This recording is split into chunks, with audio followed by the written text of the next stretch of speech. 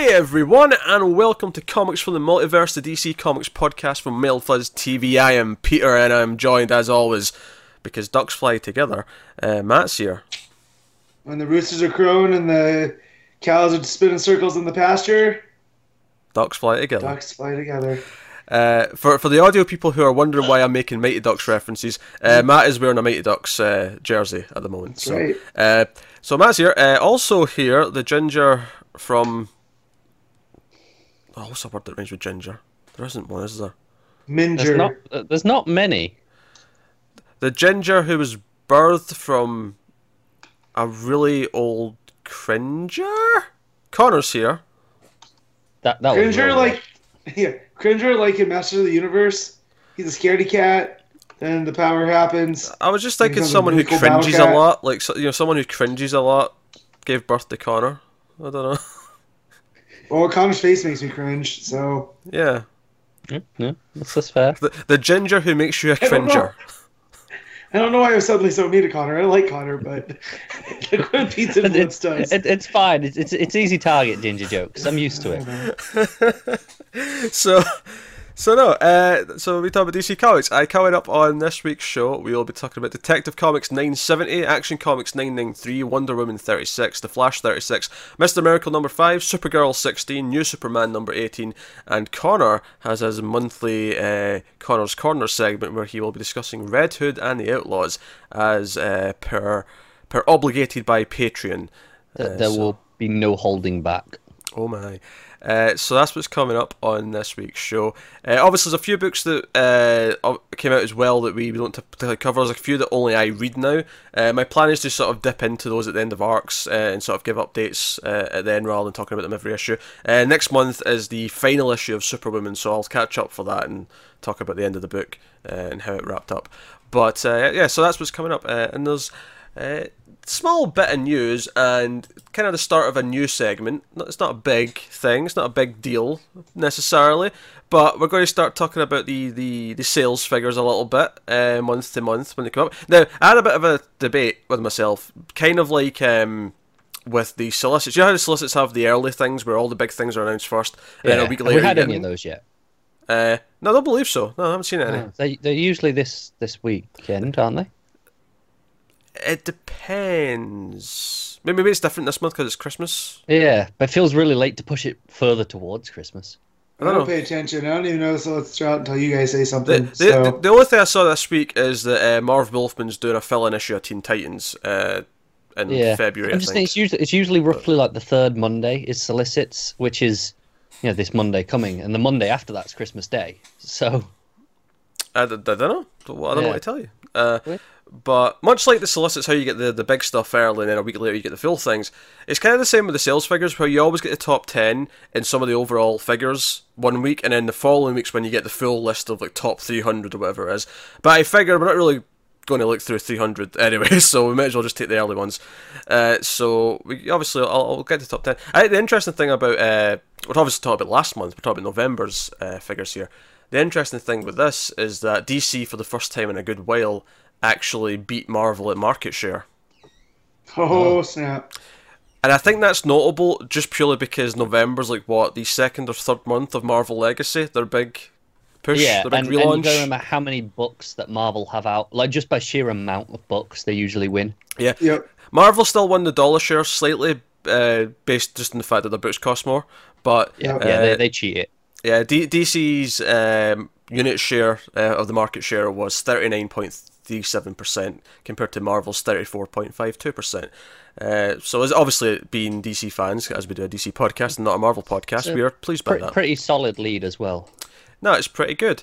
And so yeah, Marvel Legacy has done nothing to kind of bolster things. It's also worth mentioning, this was a really interesting factoid, is that comics are down overall compared to last year. But the funny thing is DC are actually up 15% compared to last November. Every other publisher is down. Yeah. That's crazy considering that last November was earlier into Rebirth where you expect it to be higher. So it shows that some of these other series have picked up audiences over the years. Arguably, it's Doomsday Clock and Metal that are really... No, that's a fair point. Bumping everything up. Other little factoid that's really interesting is the last time there was a 5-week November was in 2011, which was actually the most successful month of the New 52. And this November beat it. Damn. Because Yeah, that was so early again, on. early New 52, so before it can Yeah. show And it its just problems. started. Yeah, it was And then like 2 months started in. in September. Yeah. So that's just really impressive. That's 14. It's 14% up from that November. So, and this is Oh, year that's 2 of solid. Rebirth. So Man, Yeah. the dark days of the New 52. I know, amazing, right? But the other thing I want to do, the fun part of this that I want to have some fun with. I want to actually, because I'm always going to assume that you two haven't seen these yet, so I can have some fun here and make you guess what number 1 was, and maybe some of the Doomsday other Clock. entries. Okay, you going with Doomsday? Matt, you also going with Right. Doomsday Clock? Yeah, because it was the event. You know what I mean? Like, I'll be a year in the surprised if making. something's beat it. No, you are actually right. Doomsday Clock number 1 is number 1. But okay, so what's your guess for number 2 for November? Batman. What's your guess, Connor? I'm trying to think. There was a what came out metal wise. There's the main book and which of the one There was- shots? No, there was no main book. There was Batman Lost, Oh, and right. then there was Batman the Lost. last 2 or 3 Dark Batman books.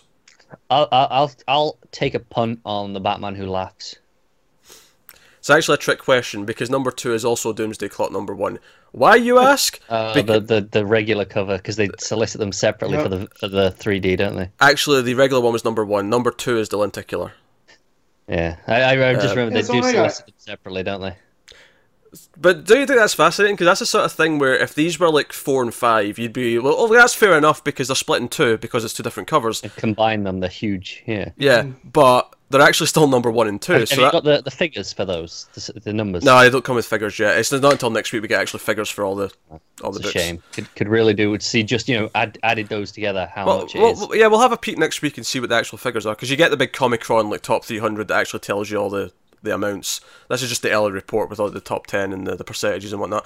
All right, so number 3, Batman Who Laughs is number 3. I won't make you guess that because you kind of guessed that for number 2. It makes a lot of sense. Number 4 is Batman Lost number 1. Makes sense. What were your guesses? So you've got the top 4 there. What do you think's in the rest is of it? this top 10? Has it got any Marvel books in it?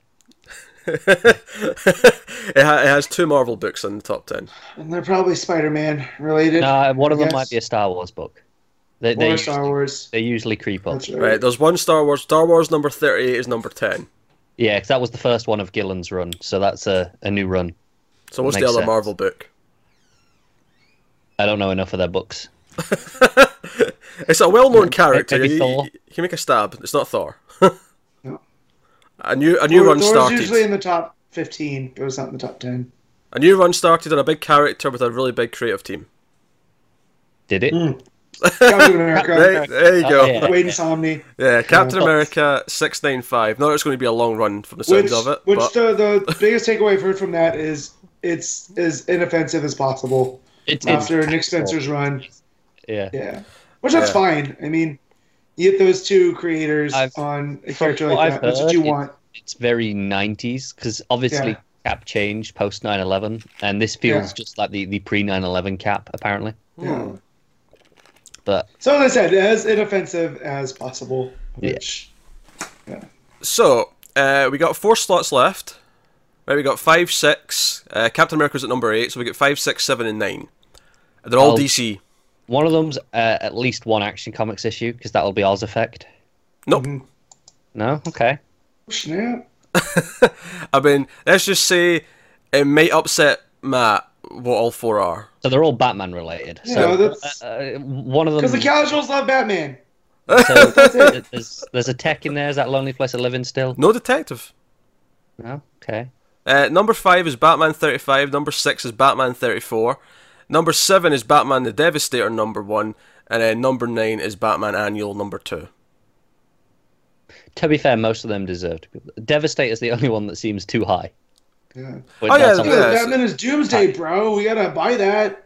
I don't know what it's Well, about, but I like the cover. that's your Superman representation. Cherish it. yeah, shut up, Matt. Take me a given. No. I refuse. But yeah, so just to sort of sum that up, DC had 8 out of 10 books in the top 10.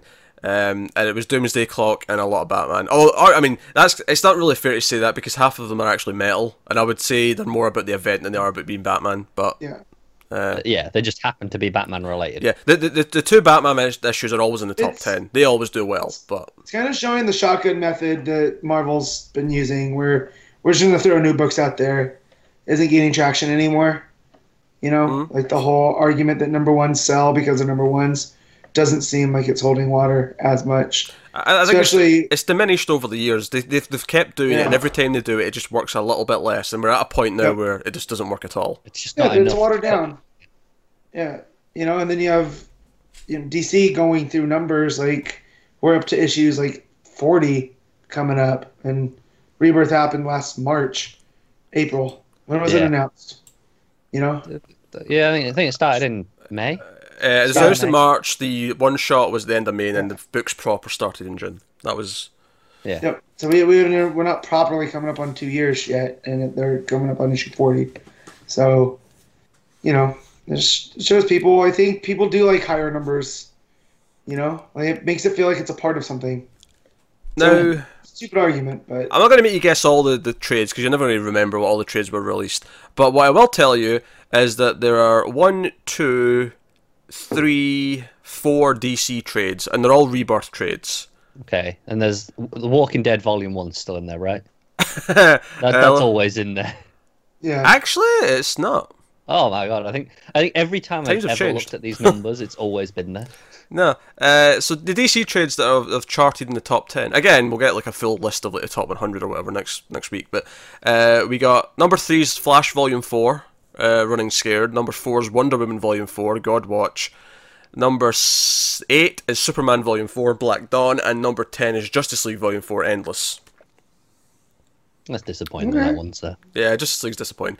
Just in case you're curious about the rest, number 1 is Star Wars Darth Vader Volume 1, Imperial Machine. Number 2 is Deadpool Kills the Marvel Universe again.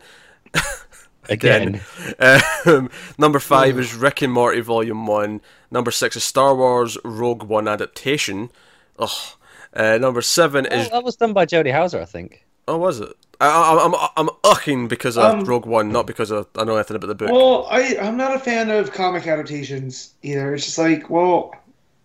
What's the point? You saw the movie, so you want to watch it in storyboard form? I agree. I like novel adaptations because you can get into the heads of some of the characters, get extra thoughts. So there's a benefit to that. But comics typically slash things out rather than add things. Yeah. And then number 7 is Journey to Star Wars: The Last Jedi, Captain Phasma. That's really good. I recommend it. I have those all in my pull box. And then number 9 is Star Wars: Darth Maul, Son of Dathomir. Hey, he got it right. I can tell I've never read that word before. I really paused and thought about it. Well, I realized that most of the Star Wars stuff is very phonetic until you get to the new movie, and then they just throw that out the window, and stuff's not spelled the way it should. Guys, we're not talking about Star Wars. It's not happening. I will edit every single word of it out. I was giving you credit because you can read. Because Dathomir looks like it sounds. Oh, you clearly don't watch the TV news videos. Oh my, I have some rough runs in that show. So obviously Star Wars are doing quite well in the trade area, but admittedly, I don't know if that's just because we're up to a new movie, so it's a bit more heavy than it normally is, perhaps. Quite possibly, but I imagine those typically do well in the bookstore anyway. They're that sort of thing. Where they probably do. I'm just wondering if having 4 was that 4 or 5 in the top 10, or maybe just because of the movies coming out and it's. Yeah, that's understandable. Well, and they get predominant. I know at the bookstore I go to, they have an entire section in the trades that's just Star Wars stuff because of the movie was coming out. Yeah. So I wonder how long that was going on for. Probably a while, I imagine. Yeah. So there you go. So that was just a bit of sales talk. We'll do that once a month. Maybe have a small update next week when we get the full list with the figures. Hey, we had fun. Did you not have fun? I had fun there. I know, because you love numbers. Like, I'm not sure. You look at numbers and go, goody. I want feedback. People. No, Matt. This is the thing. That wasn't even numbers. That was just lists. That's it. I want feedback. Pardon my ignorance. Dear listeners/viewers, if you enjoyed that segment and would like us to discuss the sales charts every month, by all means, let us know on Twitter or in the comments. I'll tell Peter he likes lists just too much, and this is maybe a bit too far. It's on his Twitter bio, Master. I think making you guess what was in the top 10 was fun, but call me crazy. All right, one other little bit of news before we go on. This is a small thing, but they announced a thing. They've got like a mini convention they're doing in January. It's called DC in DC, so no points for guessing where it's taking place.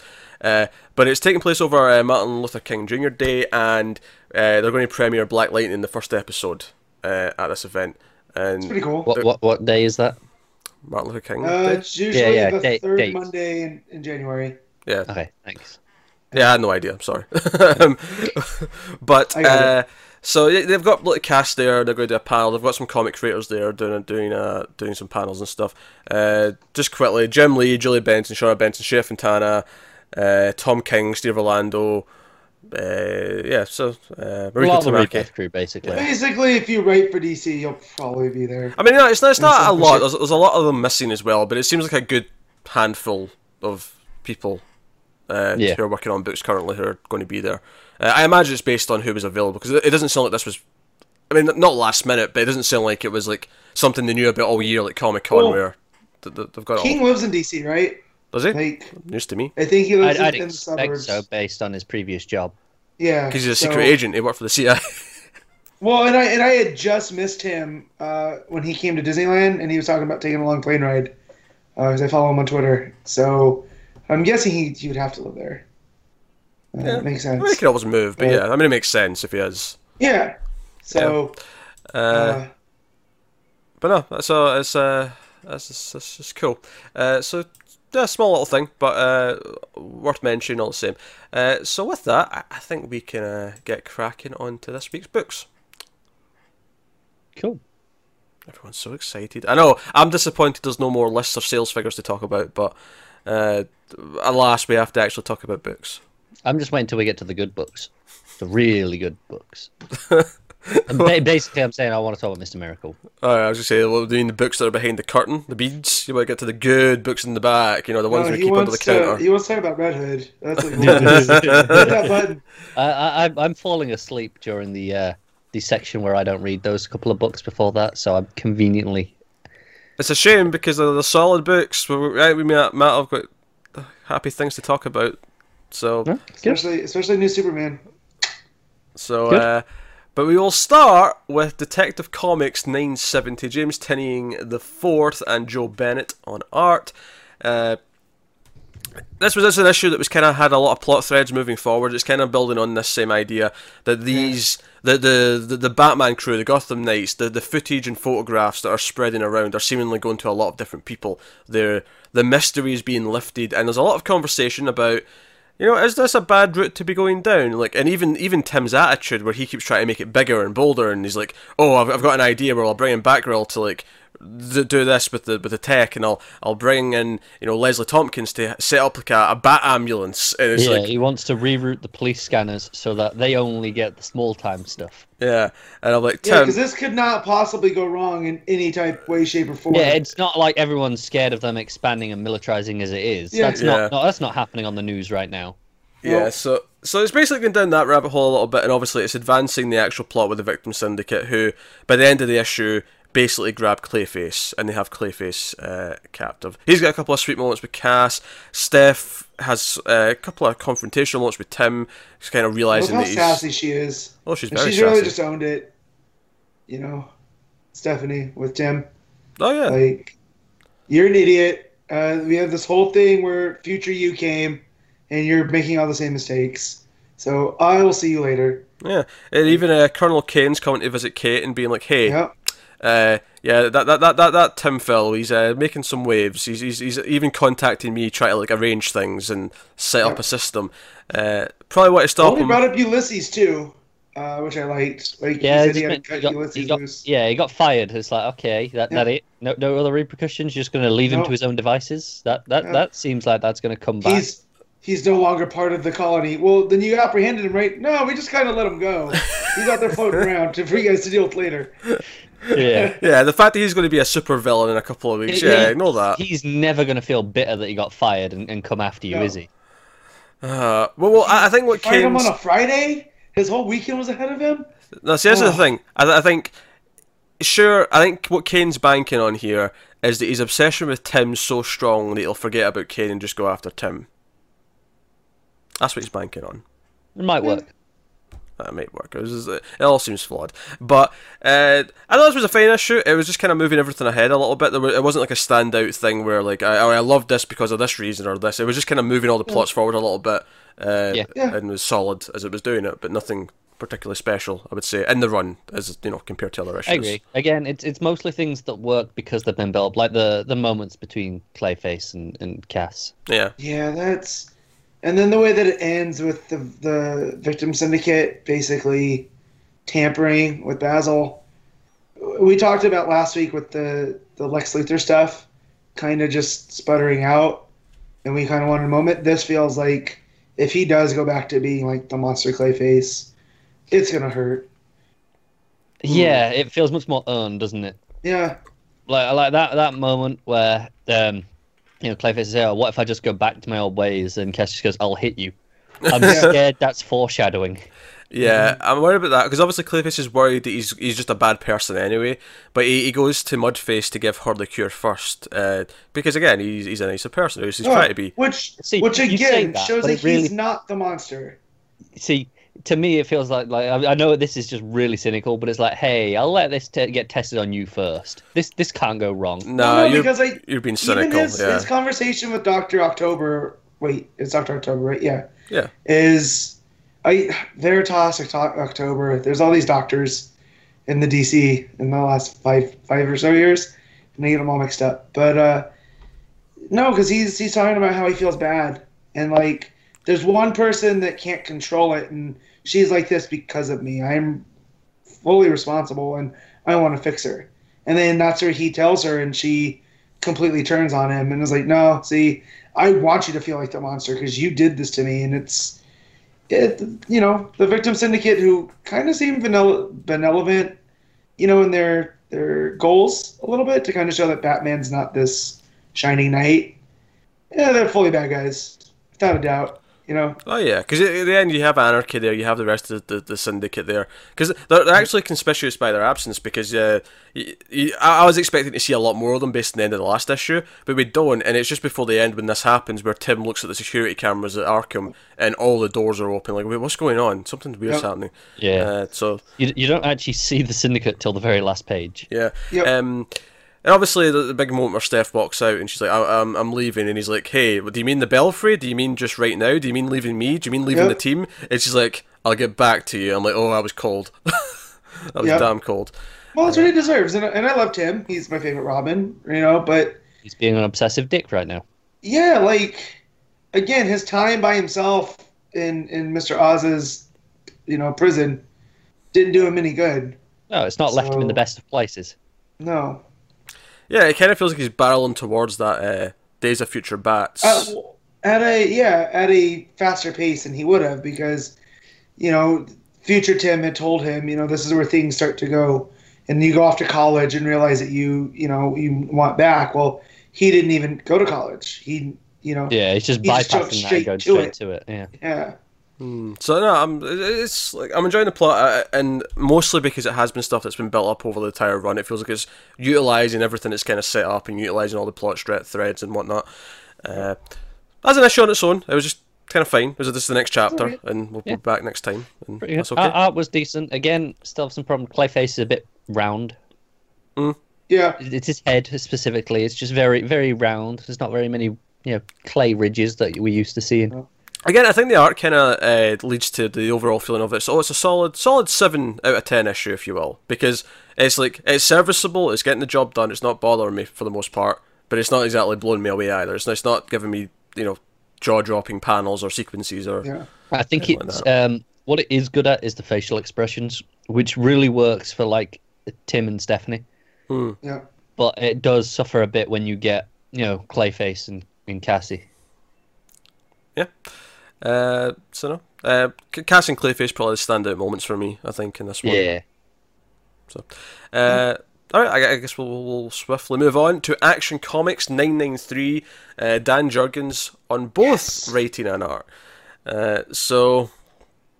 Yeah, Jurgens just did the pencils, but then it had Prado and Smith do the finished art, it said. Oh, did it? I mean, typically, often I just assume when they say art, I usually just assume it's the pencils unless I otherwise pay attention. Yeah. This one specifically it says story and pencil art, and then it's got the two others for the finished ink art. Because I usually assume there's a different inker or possibly a different colorist and whatnot. Because I mean, colorist especially tends to be someone else, not always, but it tends to be. No. Anyway, so Superman used the cosmic treadmill. Booster Gold showed up just a little bit too late, despite being a time traveler. And Skeet's like, yeah, well, even if we tried again, we'd probably just be slightly off. So we have to sort of deal with where we are now. Going forward. So Superman's been shot into the past. He's arriving on Krypton. He's like sort of sneaking around. He has that weird moment where he feels like he's been ripped apart or whatever before he lands on Krypton. Yeah. And he sees Jor-El and Zod working together as allies. And all these things. And meantime, Booster Gold's just trying to get there. He's like, okay, we need to go. Let's get in there. He has to fight the Flash a little bit. Flash shows up, like, hey, what are you doing with my treadmill? He's not very happy. Barry's pissed. And Booster being Booster. Here's the thing. Up until you get to Lombard being the world's biggest Booster fan, which I love, and I'll fight him over being the world's biggest Booster fan. It feels like nobody knows who Booster is. Like, Flash doesn't act like... No, I disagree with that. Flash is like, no, we put this up here to keep it from people like you. Yeah, but not like...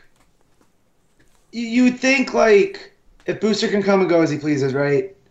Like, that's not going to stop him anyways. So it felt like there was an unfamiliarity with him. Like, he was just some random hero. Not like, oh, this is Booster Gold and he's a fool. You know what I mean? It felt like there was a disconnect. And I think that's on purpose. No, I think because it's only Flash that I could buy that with, because Superman clearly knows him, and like I say, Lombard knows him. Yeah, I mean, Lombard's got an office full of stuff. He's got a shrine. And it's not an office; it's a shrine. And John's running away to escape seeing his jockstrap. So, which sounds like that sounds like phone the police right now. There's a predator on the list. He's trying to show a child his jockstrap. Yeah, well, it's a signed jockstrap from Booster Gold. Like, so it's not like he's modeling it. Like, John, hey, we're not sure of that. He might when he says, "Oh, I'll show you my jockstrap," he might come out wearing it. Like, He clearly wears it every day. Oh yeah, I love with pride. Well, I love that John says, "My dad says real heroes don't need branding," right? And it's such a meta moment because I think the Superman S is like the most recognizable superhero branding of all time. So I thought that was funny. But yeah, the stuff with Booster, though, like, and Superman, he's clearly not on Krypton as we know it. Not as we know it, because he goes in the time vortex and things change. Yeah, there's something not quite right. He sees, like, fragments of various realities, or maybe of just one that's not the one he's aware of. And I do like that Booster references that there's already, like, something wrong with time at this time period. He mentions that there's already, like, a ripple that shouldn't be there. Booster's aware of Manhattan's meddling as well, which is nice. I think the art is typically enjoyable. I especially like I like how Booster looks, but I also like how Krypton looks. Like when Superman's like that first like full page spread of him looking at Krypton's was quite nice. Proper sci-fi. Yeah, proper sci-fi. There you go. So. No, I mostly dig it. I think the other plot point we need to bring up before we talk about the ending is Lois, like General Lane, apparently has been taken by enemy forces and is going to be executed. Were we aware of this situation with Lois and her dad? Well, not that one, but we know about was it Lomgada, or is it? Let me find it. Once they're right. It's that African nation that Superman during the Oz Effect that was. Is that okay? It's the same place. Yeah. That's a nice catch. Then you remembered that. Of course, Lagamba. It's Superman. Lagamba. Yeah, where they fired on the rebels and the rebels fired on the city, and Superman, had to stop it, and it was all Mr. Oz that was forcing it. But seems like General Lane led a contingent in there, like a Black Ops, and got busted. which again, that seems weird because, as Lois says, like generals don't lead those. Yeah. So what was he doing? So of course, something fishy. Knows. Something fishy's going on with General Lane. Well, I'm sure we'll get to the bottom of that. But of course, John overhears all this. He's using his super hearing, the cheeky little bugger. I really like the page as well, actually, after Booster like sort of blasts Superman, because Superman's about to like make himself known on Krypton, and he's like, no, don't mess with things, don't intervene, we need to get out of here before any more trouble's caused. Superman's not very happy, but it's a good, nice full page spread. I like it. They both look really good. Yep. I think sometimes Jurgen's art suffers when he has to draw them be really small in a panel. Like when he draws really simple versions that are small, I don't think they look that great. He loses detail. Yeah, you know, they kind of when it's all together. Big version of them, though, you get a lot of detail. It looks really nice. But no, so basically we have the cliffhanger where some Kryptonian guards have spotted them, and Superman, because it's a red sun, Bruce is like, "Hey, you're helpless. Great. Now we're stuck in Krypton, and I need to be the hero." So I mean, the issue for the most part is just all about the trip there. You know, it's Superman arriving, then it's Booster chasing after him and getting there. Is basically most of the issue. But I can't deny I had fun with pretty much almost all of it. Yeah, it was a blast. Yeah. Yep. I think it's insane that when New 52, when Rebirth started, Superman was the book, and Action Comics was fine, but you know it was definitely the second book. It was definitely the B book, and it's kind of funny how we've shifted almost. Where Action's still a bit hit and miss, but I feel like it's hitting better than more often than Superman is now. I don't think Action is as good as Superman was. No, it's not. But it's definitely much better than Superman is right now. It's playing with those high highs. Yeah, you get the low lows. It's playing with a lot more like bigger Superman ideas, I think, because Superman was more the family book. It was more personal and that kind of thing. Whereas this is playing with more big plot ideas, where he's going back to Krypton and try to. But see, I'll always take consistency to the peaks and valleys, and Action Comics has been pretty consistent from the start. So. You know, at worst, we always go, oh, okay, that was fine. I mean, there were some of the Oz Effect issues we weren't that high on, but most of the other stuff, I think, has been... Yeah, there hasn't been anything where I've gone, oh, that was a rough issue, where I've definitely felt that was Superman. Yeah, exactly. Superman's very lopsided, though, because it was just very consistently strong for a long time, and then it dipped, and now it's been very consistently not that great for a long time. I wish Tomasi and Gleason could just, you know, do like, Hamilton County stuff, because that's when they seem to be at their best. Yeah. When they were playing with all their own things, and you know, force them to move them back to Metropolis. So yeah, but I don't think that's the problem with it. It's just the stories they've went down since then. I feel like they didn't know what to do with it once they got back into the city. Yep, exactly. Do we think that Krypton being changed is Manhattan in an attempt to stop Superman ever reaching Earth, to stop Superman existing? No. Because Krypton still explodes. You see all the ships leaving. So this is, I think, a what if they actually got off the planet. Okay, but in that scenario, Superman would leave with his family. He wouldn't end up with the Kents. But it's not the mainline universe. Okay. When he went through that shattering, he like shifted into one of the parallel, because as far as I understand how the multiverse works through Morrison, is there's 52 main Earths, right, or 51 because you count Earth 0, but each of those have an infinite still number 52. Still 52. 0. Yeah. It's number 0 through. But it's still 52 Earths, man. That's how math works. Okay, numbers again. I don't care. It still fits my point. But there's an infinite number of like parallel that go with each of them, and it's kind of how they kept alive the infinite Earths kind of idea. So this wouldn't surprise me if this is one of those parallel, you know, Krypton exploded still, but the Kryptonian culture lives on. I mean, I'm not necessarily convinced one way or the other if he actually shifted to an alternate universe here in this issue. I don't think it's very clear if he did or didn't. Now, obviously, there's an implication where they see Zod and Jor-El working together, but they did work together at one point before things went bad and before everything deteriorated. Yeah, well, I mean, then what was up with the shot of all the planets leaving Krypton? All the ships, right? Well, yeah, but that's when he's going through the time stream. That's different from when he lands. Yeah. that's Yeah, true. when he lands, he's at the dock. So presumably he's before that. It's Yeah. these are all the ships where they will Right, leave from. spaceports. Yeah. So Gotcha. if he is in a different Krypton, Yeah. it's before whatever's going to happen happens.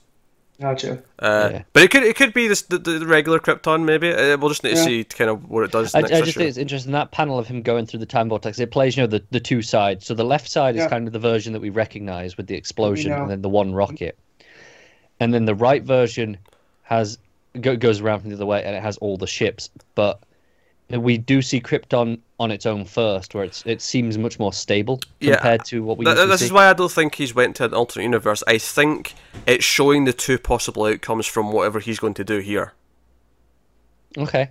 You know, like whatever he's going to do here in this story is going to affect it, and this is what might happen if he actually alters it. But I think ultimately what's going to happen is he's going to have to accept that he can't alter it because it'll have a knock-on effect and change Yeah, things well, that down the was the line. entire John's Booster Gold run. Those 6 issues he wrote. You can't. Certain elements are concreted into time, and no matter what you try to do, they're fated to happen. But yeah, I want to know what's up with that image that looks like a Lois, but in Kryptonian gear. Like, who's that lady? Because is that supposed to be Ursa? What's Like- that? Is that in the time thing? Yeah. That's by his left leg. Oh, okay. I see. But I don't think it is Lois. no. But I just said she kind of looks like Lois. With the Yeah. dark hair and features. So, I mean, but she's wearing the House of L stuff. She is. You know? It's definitely not his mother because his mother's a Right. blonde. Basically, it looks like in that right-hand side that the entire planet's evacuated and everyone survives. So it's either maybe Superman's wife in this, if this timeline happens, or Yeah. his daughter if this timeline happens, or his sister, Sister. if this, Yeah. just whoever. The idea being that his family continues, Gotcha. and because you see him working with a Zod there as well at the bottom, like the society's been held together. So. Right. So clearly that's what we're not going to get because we're not going to completely change everything. Right. But No, that's we might definitely. get that for the arc, but not. Oh for the yeah, outcome. sure, yeah, obviously, but you know what I mean. Like that's. I mean, obviously, we wouldn't be seeing this if we weren't going to explore it in some way. But Yeah. yeah. So no, I think that's. I just don't know what happened in Kryptonian culture where everybody had to wear a cape. Like, imagine living in that society. They got cool as shit, is what happened. I guess. There's not a reason like why they need to, Matt. It's like a tie. No one needs to wear a tie. We do it for Yeah, I know, but dress like, sense. But there's a reason why in certain society, like, why cloaks and capes fell out of favor for other things. You know what I mean? Like, So they just never got but- one of those reasons to stop using them. Fashion guess. is cyclical. Well, Capes came back around. I'll just say this: I think fashion in and of itself is stupid. So I don't like people telling me this is what I have to wear because it's cool in the moment. So that is I'm the already benefit excited against this. of a shirt and tie. It's kind of timeless, isn't it? yeah. That's just a weird cover, Matt. We're not, the cape in I'm Krypton is just not a saying. fashion statement. The cape in Krypton is like wearing a tie, which is not a fashion thing at all. It's just what everyone does when they're supposed to dress you up. you can get like you personalize your tie. That's the bit of individuality in your. They can in your personalize a outfit. cape. They So can have that's different what I'm colours. saying. That's Yeah. maybe what they do. with their I'm capes. just They're saying. like, oh, So let's make- wearing capes when it seems like Do you no wonder think they this have- culture died. do you think they have novelty capes? Probably. Oh yes, I need a novelty cape. What is this All I conversation? know is if I lived on Krypton, I would have like a Captain Marvel half cape just to stick it to the man. Because like I don't wear pants, I wear shorts routinely, just because no one's gonna tell me that it's cold that I have to wear pants. More shorts. Damn it, my legs need to be free. I'm sorry, I encouraged this far too long. It was a stupid question to start with. We just spent 3 minutes talking about capes in an alternate society fair, where it's normal to Everything wear we talk one. about is capes and cowls. So come on. Exactly. I'm gonna be starting on the cowl. It's gonna be so hot under there. Right, stop Like putting the off. fact Stop putting off Wonder Woman. We're going to talk about Wonder Woman. Shut up, Matt. I don't want to though. Tough. We're doing it. God damn it, we're doing it. Yeah, I want to go back to the list. I want to go back to the sales figures. I want to go back to that stuff. Proof that he's an android, guys. It's all Yeah. about lists. Like you wouldn't want to go Those back are to that fun. instead of this issue of Wonder Woman. Like you wouldn't want to. Aye. All right, let's do Wonder Woman. I miss Rucka so much. Right. So Taking us on to Wonder Woman number 36, Jane Robinson writing, Carlo Pugolane on the art. Although I have typoed that and I've put an H instead of the G, so it looks weird. That's a weird word to say. Pagulayan. Pagulayan. That's how I go with it. But not that I'm saying I'm right, as probably. I have to look at it to say it. Like if I'm reading it, I can say it. But But anyways, this issue. Yeah, I'm ready for this to be done. This arc. Honestly, if it wasn't for the last page, I think I'd be done. No, but even then, it's been coming from the start. Like the first time you see that character, you're like, he's someone. Clearly, yeah. Matt, this is horrible radio. Specify who you're talking about. You don't just say. Well, so in the first issue, we met Hercules' lawyer, right? I can't remember what his name was though, because he's just Hercules' lawyer. And throughout the issue, you see Wonder Woman and Jason. Darkseid shows up and he does Darkseid things. And at the end, the lawyer shows back up and he has another thing up his sleeve. He's actually Zeus.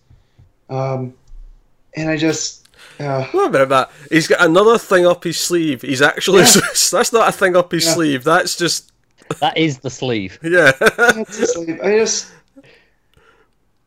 I preferred, again, this is me going back to Reddit, when the gods would present themselves, it was in ways where they're not, typically normal. They'd show up as animals or you'd feel their presence. So for the fact that he just shows up and is this personified, human-looking... Yeah, I don't have a problem with that. I'm used to that in comics still. Yeah, but, we set that baseline. You know what I mean? Like, going forward from here. And now you're just going to bring this up. I don't know. It feels like it just undercuts what we've been here's doing. The thing. Hercules was by far the best part of this arc. We agree with that, right? Yep. So, my hope is that Zeus can tap into some of the Hercules goodness. Yeah, so that's an issue. So we jump. Matt, of course, does not know how to go through an order. He has to jump to the end. No, that was my fault, to be fair. I was the one who said last page is the only thing keep me reading. I'll take the blame on that one. I'm a fan of a good structure. That's all I'm saying. I know, and you basically like to play Jenga as clean as possible, and I just like to come over and kick it down. I would never play a game where the point is to topple or tower over. No, that's not the point. The point is to build and not to topple. And you're doing it all nice and clean, and I just come over and go, nope. Hey, like that nerd. Sometimes. He's wondering why he still does this, isn't he? He does, I know. I am. Especially, you combine this issue of Wonder Woman with putting up with you two, and it's a bad concoction. So this issue. Don't want to talk about it. So this issue is Wonder Woman is tied up, and you got what's her brother's name? Jason. Boring. Boring, you say?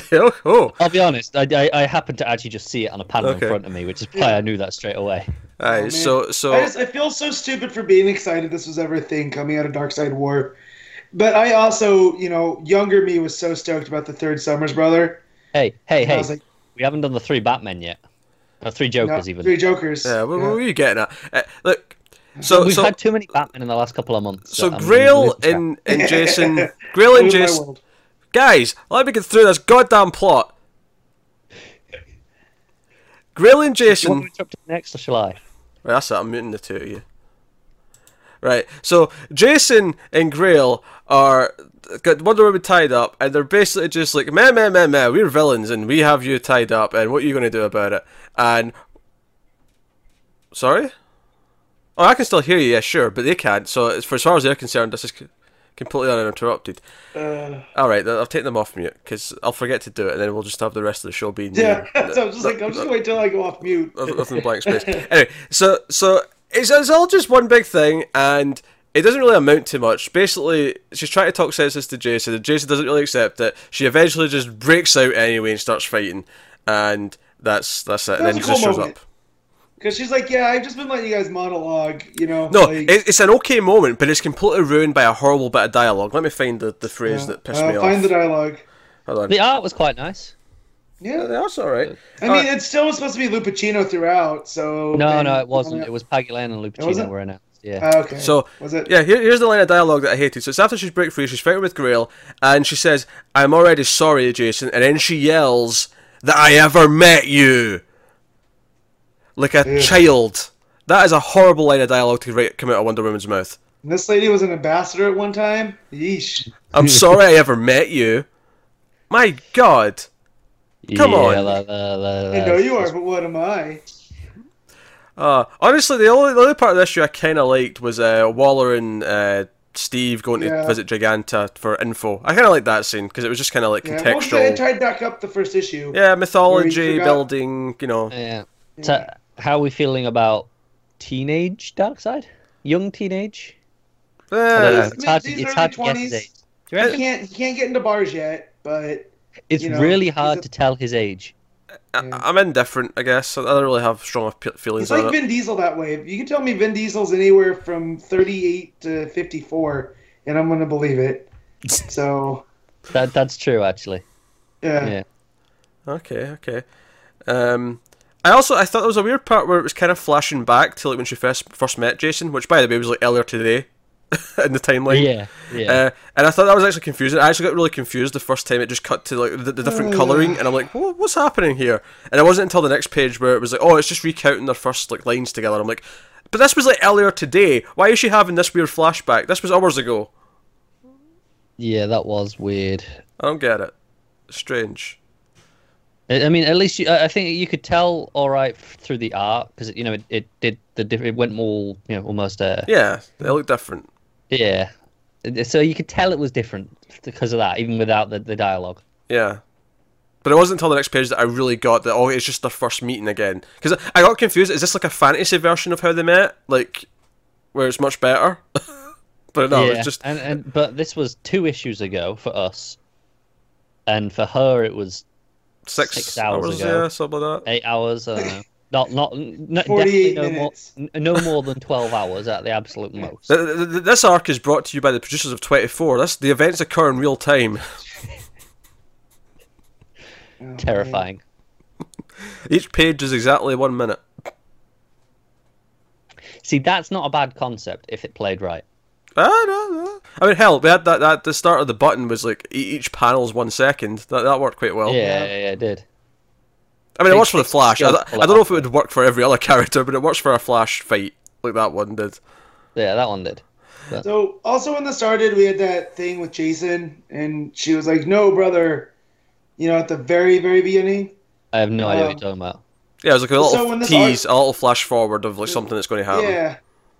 So, we think that he tries to take out Zeus, or what? Like, well, he changes his mind here. I don't remember this because he stops Grail from killing Wonder Woman, or at least he tries to. He's that fell so flat. It did fall flat. I don't care. I can't go through that after all. This is blood. I'm like, shut up. You were evil like 10 seconds ago. Just stick with it. Well, this is the problem. Damn it. This is the problem. Is because we only just met him because he was just very quickly made this evil character. There's no weight to him, so there's no reason to believe that this turned to the good side. In the space of 2 issues, well, 3 issues, we've had him start as good, reveal that he's evil, an issue that explained his backstory as to why he was evil, and then him turn back to being good. Was he ever really evil? Or was he just full of self-interest? Misguided, you know what I mean? But just he had his turn. He went against her, so that was enough to be counted as evil for this discussion. Yeah. Yeah, I read this last. He sucks as a character. I was not looking forward to this. I can't wait to be done with him. Yeah, I am really ready for this arc to be over. I'm really ready for them to announce whoever's going to be coming on this book sort of full time. We've got another arc after this yet, haven't we? We do, but at least it's not this one. I'm hoping it'll be much more of a fun romp. At least it's not this one. Well, because like if it's more like just the opening issue with Giganta, like if it's just the fun stuff like that, then I think Robinson's could be fine. Bad. Like Well, like in my off time reading, not for the show. I've been reading the Johns and Robinson Hawkman, and there's sometimes I feel similar to this when they're doing stuff with like past lives and stuff, but a lot of it is a fun romp. It's Hawkman going around smashing things or going to dinner with the Atom and conversing what it means to be a hero. At the So minute, maybe we can, yeah, that's pretty good. So, granted, there's also John's involved, where here's Robinson's by himself. So, yeah. All right. Well, I guess we'll call it there. That's Wonder Woman. We'll talk about Flash number 36. Joshua Williamson writing, Howard Porter on the art, and well, I'm happy Kristen's alive, so that's nice. Yeah. It's kind of obvious, but it was nice. When the cover teases the death of a rogue, I was kind of hoping for more than just a character. You mean that Turbine? we've gotten. Yeah. You're not impressed by He's not Turbine, really a Matt? rogue. No, I mean, sure, he's a Flash antagonist, because I wouldn't even call him a villain. But he's not a rogue. When you say a death of a rogue, I thought maybe Mirror Master was getting. They're using the term rogue loosely, as in rogues gallery. I don't know who makes the call as to what text like that goes on the cover. Like, I don't know if that's like the writer's call, or if it's an editor's call, because they're the ones sort of overseeing the book. I was like, oh man, this is exciting. And then when it got there, blame the editor. Okay, yeah, well, I don't want to say it's bad. I'm just like, okay, well, like when Trickster pops up, I was like, oh, this is the real. Oh, nope, he's just okay. He's on solitary. Which, by the way, I'm going to take his maybe the one-armed man done it as a Twin Peaks reference. Thank you very much. I'm happy. Or the Fugitive. I thought the same. Nah, Twin Peaks is better. Are you serious? You guys are going Twin Peaks over the Fugitive? Well, it's better, so yes. One-armed man. Oh man. So what the hell's I that? just yelled at you guys and my Siri went off because I thought I said, "Hey Siri." That happened to me on something a few weeks ago where I have a Alexa on my tablet. It's going to go off now. I just said it.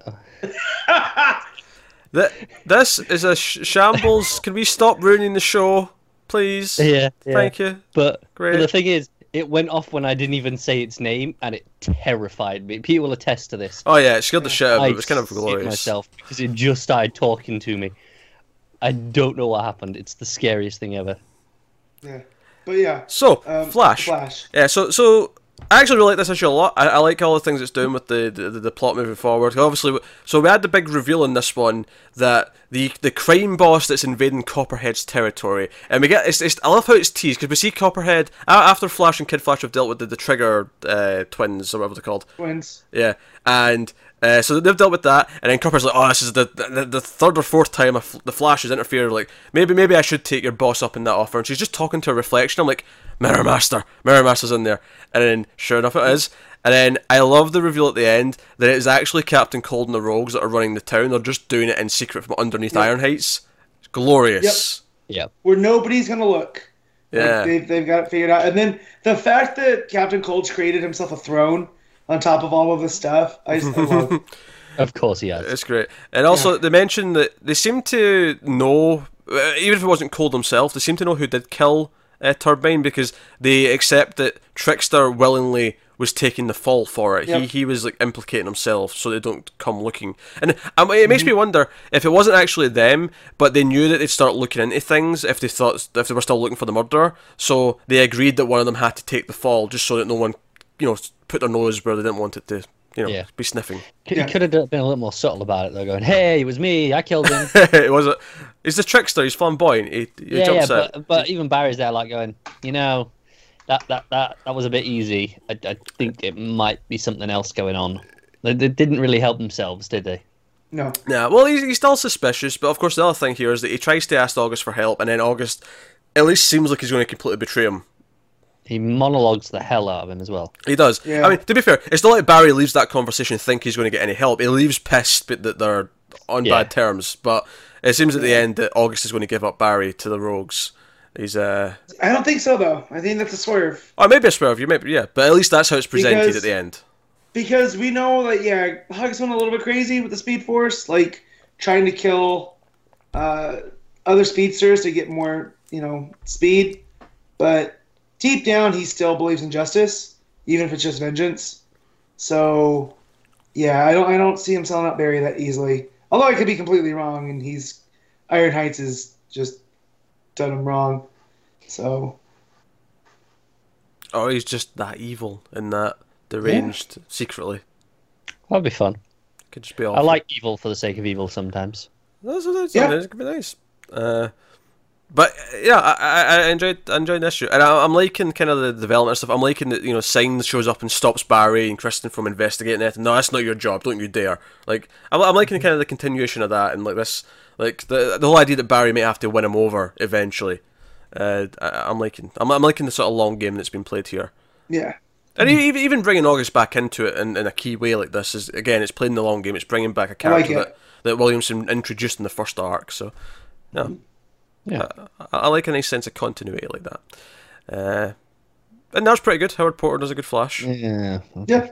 I think I'm not big on his art, to be honest. It's fine. Like, it's nothing. It's not G. Domenico. I feel like know? his Flash is really bulky. Where I prefer when the Flash is quite sleek that we've had recently. Yeah. Well, the funny thing you say that is, though, I kind of get used to his Flash first, though, before I get used to sleek Flash. So to me, it's just kind of like, oh, this is more like classic Flash. It feels like a throwback. Yeah. Oh, that's You know? fair. Yeah. Can we talk about the dark side isn't? Oh yeah, yeah.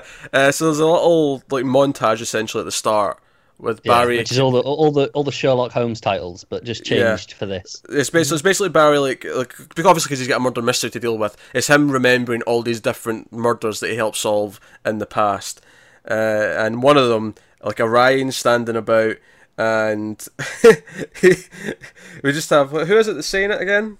There's someone on their knees. Who is that? Is this some randomer? It might be. Yeah, he's just like saying, Darkseid isn't Flash, Darkseid isn't, which, let's be honest, that's just a nice little reference to Mr. Miracle, right? Yeah. Probably. Yeah. I mean, obviously, we know that, I mean, King didn't come up with that phrase, but I think it's still... But it being there right now is because of the popularity of that book. Yeah. But I did enjoy all the Sherlock Holmes titles, just, you know, like the Hound of Apocalypse. That was nice. I'm sorry, Study in Black. My ear's ringing really badly all of a sudden. Ha. Weird. Ha. Shut it. Oh, come on. That's really annoying me. Alright, I shall ignore it for now, but... You know what you have to do? be You have to ram a professional. pencil in there. Just... That feels like sausage. bad advice. It's fading away now. That was really loud for like 30 seconds there, though. That was like the loudest it's ever been. I'm worried. I've got something. That happens to me sometimes. And Maybe a then tumor. I just, you know, Yeah. it's not a tumor. I was just setting that up for Matt. I knew he was going to say that. You know, of course you can't lay an Arnold line in front of me and not expect me to finish it. Of course. But no, yeah, so Darkseid isn't. No, it was a nice little reference. I sort of chuckled. Especially since it was right before I read Mr. Miracle, so it was like, oh, it's setting me up. Nice. Was for me too, yeah. Yeah. So cool. Well, speaking of the devil, as it were, Mr. Miracle #5 is next. Tom King writing, Mitch Gerards on art, as it's been for the whole run. Oh boy. Well, first of all, I think anyone who reads this needs some alone time afterwards. You need to go to your bunk and spend some time with yourself. Matt looks confused. Yeah, why are you looking at that, Matt? No, because I didn't. I was fine. I didn't need to go be by myself. Are you trying to deny the eroticism that was on display in this issue? I mean, if that's what floats your boat, cool. It's not what floats my boat. What, sex? No, I am talking about the tying up and the, you know, not my thing. Not my thing at all.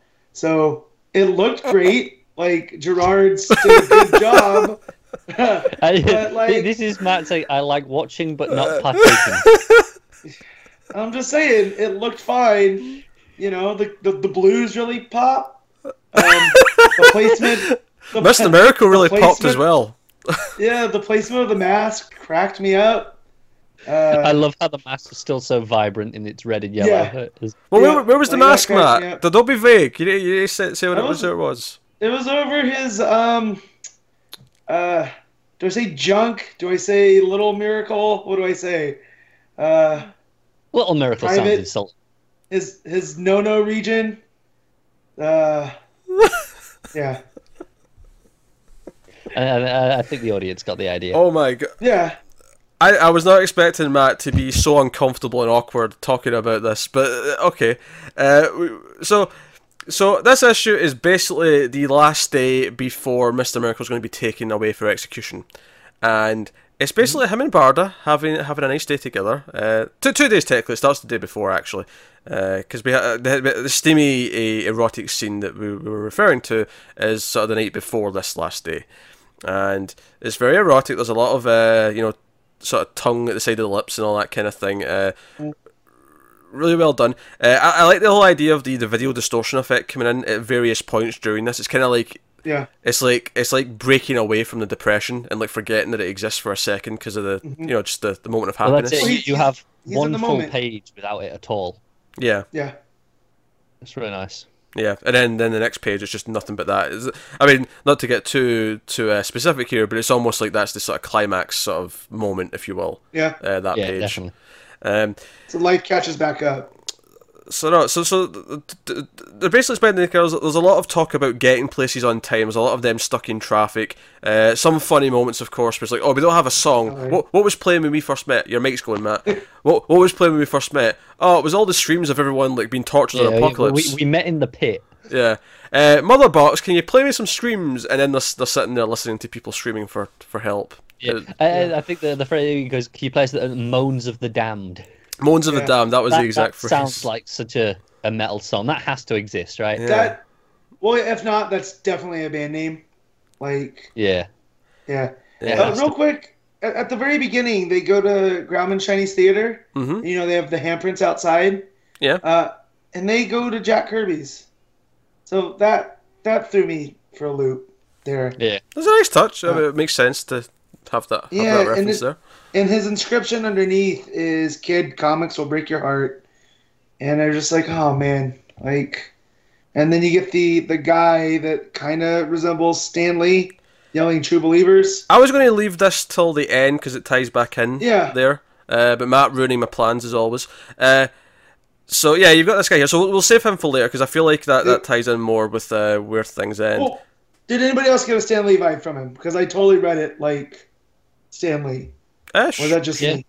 Sure. Okay. I'll be honest, actually, I was jumping, and this is just because I've seen him recently, but I was jumping to Harry Mudd from Star Trek, but I mean, you know. Don't know I who can it is. see it. Yeah. Fine, Matt. It's fine. But no, so they have the erotic night, like, they visit the grave of, what's his face? Oberon, and yeah, we have the stuff in the car. We have like all these sweet little moments where she like can't eat because he's like, oh, I'm not sharing this. By the way, this is the best sandwich ever. We're not sharing this. And she's like, how can I even eat this? And it's like it's a small little moment. Their hands touch. There's a lot of these little things where you just feel like they're both trying to distract themselves. And it actually feels that Bard is having a harder time of it than he is. He's kind of successfully focusing on the here and now. And you have that wonderful scene as well just after that where they're looking at the water and he's like, oh, it's beautiful the way the light's hitting it, it's great, and she's like, it smells gross, it's disgusting. Yeah. And he's like, yeah, but it's not about the smell. yeah, but it looks beautiful, look at it on the surface, and she's like, I can still smell it. And I think the metaphor, or it's easy to read into that line, like it doesn't matter how pretty it is, I can still see the trouble underneath. Essentially it's essentially you can't polish a turd as well. It's like, I mean, you can make it look nicer, but it's still gonna stink. Yeah. Well, no, I was going deep on that. No, see, Scott's the water, right? There's trouble underneath, right? No, I get that. Okay, just make it clear. I'm just putting some parallel metaphors. Yeah, I think it says just look what it does with the sun. You know, nice. and I took that as that's Bard is his sun. Bard is his light that's always there, no matter what. You know, and it was just a nice sentiment. And again, I love that he's wearing a Flash T-shirt. Like it sticks out. Yeah. Well, yeah, it's because he's even at the start of the series, he was wearing like a Batman shirt or something in the first issue. Yeah. Well, to me, Flash is always that even more so than Superman. He's the hopeful optimist. Like Barry works best when he's like the light and funny guy, and so here it's like he's just putting on that facade while this is all going through. But he's feeling some real moments here and there. What is his last days on Earth? Yeah, and I think then the next whole thing is like they're at the fair and he's like determined to win her a big prize because he promised a long time ago and it's never happened, so he's determined to do it. And we find out he kind of cheats, and like it really does feel like this last day of sort of doing all these little things that he's supposed to get done before he goes. It's a very sort of bittersweet, amusing scene because she's like, "Oh, you kind of cheated. Like you didn't actually win it. You just left an answering machine message for the guy's friend." You know, but you still got the prize, right? So. It doesn't count. And that whole page as well. That's all through the lens of a camera. They've got someone taking a photo of them, and you've got the face recognition boxes popping up, and it pops up on the Wonder Woman plush. And I think there's a whole lot to say here about. Like, I think there's actually a lot to read into with where these boxes are popping up in each panel, and how it goes through the scene. Because at first it is just like his face, her face, Wonder Woman's face. But as it goes on, like when he moves forward to help the guy who's holding the phone, it kind of freaks out and there's a lot of squares in front of him. Like he's kind of like struggling and he's like can't really see if there's a person there. Right. And then at the end of the page, end of the scene, like there's still a square on Wonder Woman, but the squares on them have disappeared because they've turned away from the camera and they go in for a kiss. Right. Yeah. I just think there's just subtle little things like that there. I will just an alternate read on the middle one where it's all the ones on his face. Oh, go on. It felt to me like that was him moving forwards and the camera was lagging behind, so it was kind of picking up all these different struggling to keep ones. up. Yeah. Okay. Well, it also could be all of the different things he's going through too. He's not a whole person, So when you get close to him, you realize that he's splintered and fractured. Oh yeah, that's just not a bad way of reading it. And the scene after that, it's again very simple imagery where they're watching a sunset, and again it's like his life is going out, like it's just sunset and then it's getting darker, and obviously. Wave. Go ahead. Oh, there you go. I was gonna say the way that the color goes. Yeah. This is one of those points we talk about every issue because it happens at various times every issue. The panel symmetry, where so on this page you have it on the top, bottom, and the left and right. Yep. But then on the next one, it's the corners and the middle. Yeah, it's a 9-panel grid, and it's the odds and evens. Yeah, that's what I found. That's called when you have the 9-panel. You have 1, 3, 5, 7, 9. Well, it's the X and the diamond. I typically think of it as. But yeah, it's right, and the colours are really impressive because it's someone who's actually worked with cameras and like understands white balance and colour correction and how sun's very orange and then it's very blue afterwards. Like it actually captures that really well as it's going down. But obviously he's also talking about, and he never actually mentions Darkseid or Darkseid is, but he's kind of talking about that though with what he's theorising here. Definitely, and where that comes from. Like I'm reading this going, oh man. Darkseid really has like a basis in philosophy. Yeah, because he's talking about the whole like if I say like if I even use the word God, and therefore it already exists in concept. Like it plays on the I think therefore I am. So exactly. If I am and then I say something, then that must be in some way. Right, and then you look at Darkseid and he argues. Well, Descartes argued that if you add, if there's two choices, God's always the better of the choices. Yeah. So and existence is always better than not existing. So yeah, and then you flip that with Darkseid and what the anti-life is, and the anti-life isn't death; it's a life of subservience, right? So if it's Darkseid exists and it's the opposite of everything, he's the worst of it. And the fact that King was able to take this phrase that's been around, right? Like Darkseid is a staple of the fourth world stuff, and for him to break it down with like philosophy that's taught in those courses, it's holy crap, man. Yeah, and then speaking of pretty, the following page when they're stuck in the traffic jam. Oh, just before I love on the sunset, I love how the video distortion doesn't come in until the sun goes down. While the sun's there, he's completely caught up in it. He's completely distracted. As soon as it crosses the horizon, as soon as you can't see it anymore, that's it. It's back on his mind. Mm-hmm. Next page is really pretty as well. It's when they're stuck in traffic, and it's all the sort of the out of focus light effects all over the page. And they even comment that it's actually almost kind of pretty. But and then they're looking over the city, over the valley. And again, it's this very bittersweet thing. It's actually what I really like about this scene is this is the first time where Scott actually seems more upset than she does. Because at the end of the page, he's actually the one with a tear in his eyes. Yep. Yeah. And we talk about the colours. His flasher has changed to blue. It's the negatives almost. Yeah, exactly. It's out at night it's the opposite. But no. And it's actually what makes the lights so pretty in the previous page is that everything's very blue except the lights. The lights are all kind of orange and yellows and all that kind of thing. So, you remember when they were trying to do this type of thing in Witches, and it was, I don't know if you guys had read that. Oh, the blotches, yeah. It got a bit excessive, didn't it? Yeah. I feel here it's perfect. Like, the way that, it's not the same thing, but I feel like the intention behind it's the same. It's because here it's only like one page, whereas Witches, that was every page, and it got worse as it went on. But this is how I feel when I drive at night on the freeway. Because you have all of the lights, the headlights coming at you the opposite way. And it creates this visual distortion. And so the fact that it goes on through here, and they talk about the endless red lights in front of them because they're stuck in traffic. Like, it's just everything worked on that page. Even the freeway that looks kind of like a distortion, but it's not. That's just the way the freeway goes. You know? Yeah. And then the next scene actually mirrors the previous scene where they go back home and they because earlier on they had the kinky sex scene with she's in the lingerie and it's tying him up and all the rest of it, and it's all you can get out of anything. Well, let's see if you can get out of this. Like, there was like a sort of attitude to it. This is actually like the more like honest version of it, where they're both upset and he tries to console her and they just kind of have sex, but this time it's just more of a normal, like, giving into their emotions and just going with it. Yeah. And I think it's notable that on this time you only really see their faces, but the video distortion is present throughout much more of it than it was before. Yep. More of it? You sure? Well, one. I mean, it's the one part that's more extreme. There's just one it's panel. In the middle. Yeah, but it's a more extreme example of it, because before it was wavy, but it was only at the edges of the panel, whereas this is through the entire of that panel. Yeah. Sure, but that was the entire page before that was doing the distortion.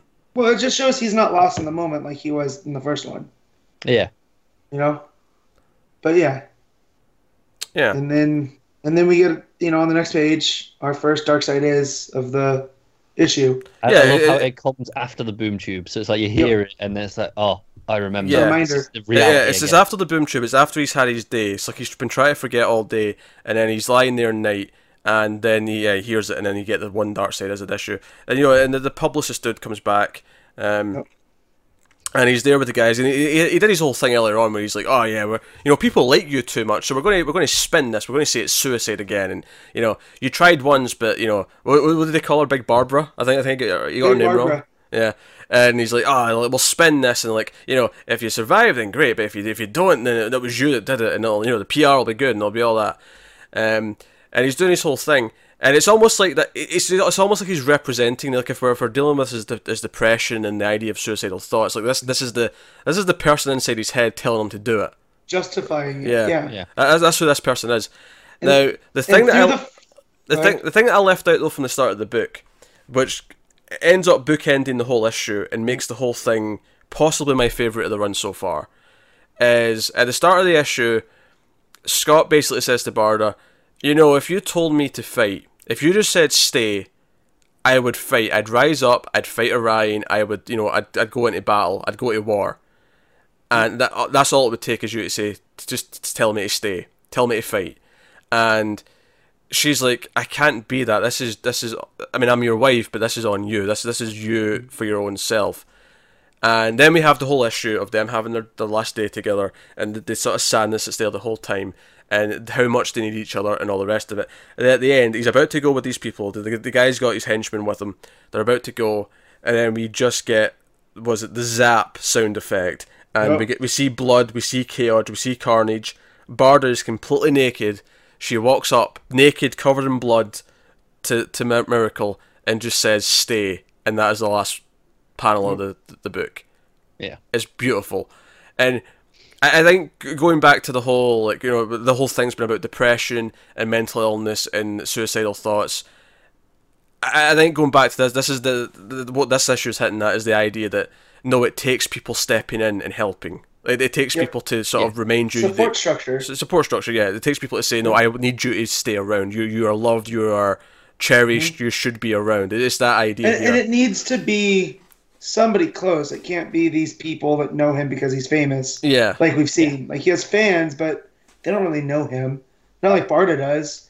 So, you have this guy that shows up and is like, well, the new gods are popular on Earth, so we can't have, that popularity diminish if you get executed. So there was this whole other thing about the popularity in public. What's the public going to think? And I think that weighs into his thoughts, his suicidal thoughts as well. I think what I love about it is that it works both literally and metaphorically. Because literally, he's going to have to fight now because Orion wants him dead, and he's going to come after him with whoever probably.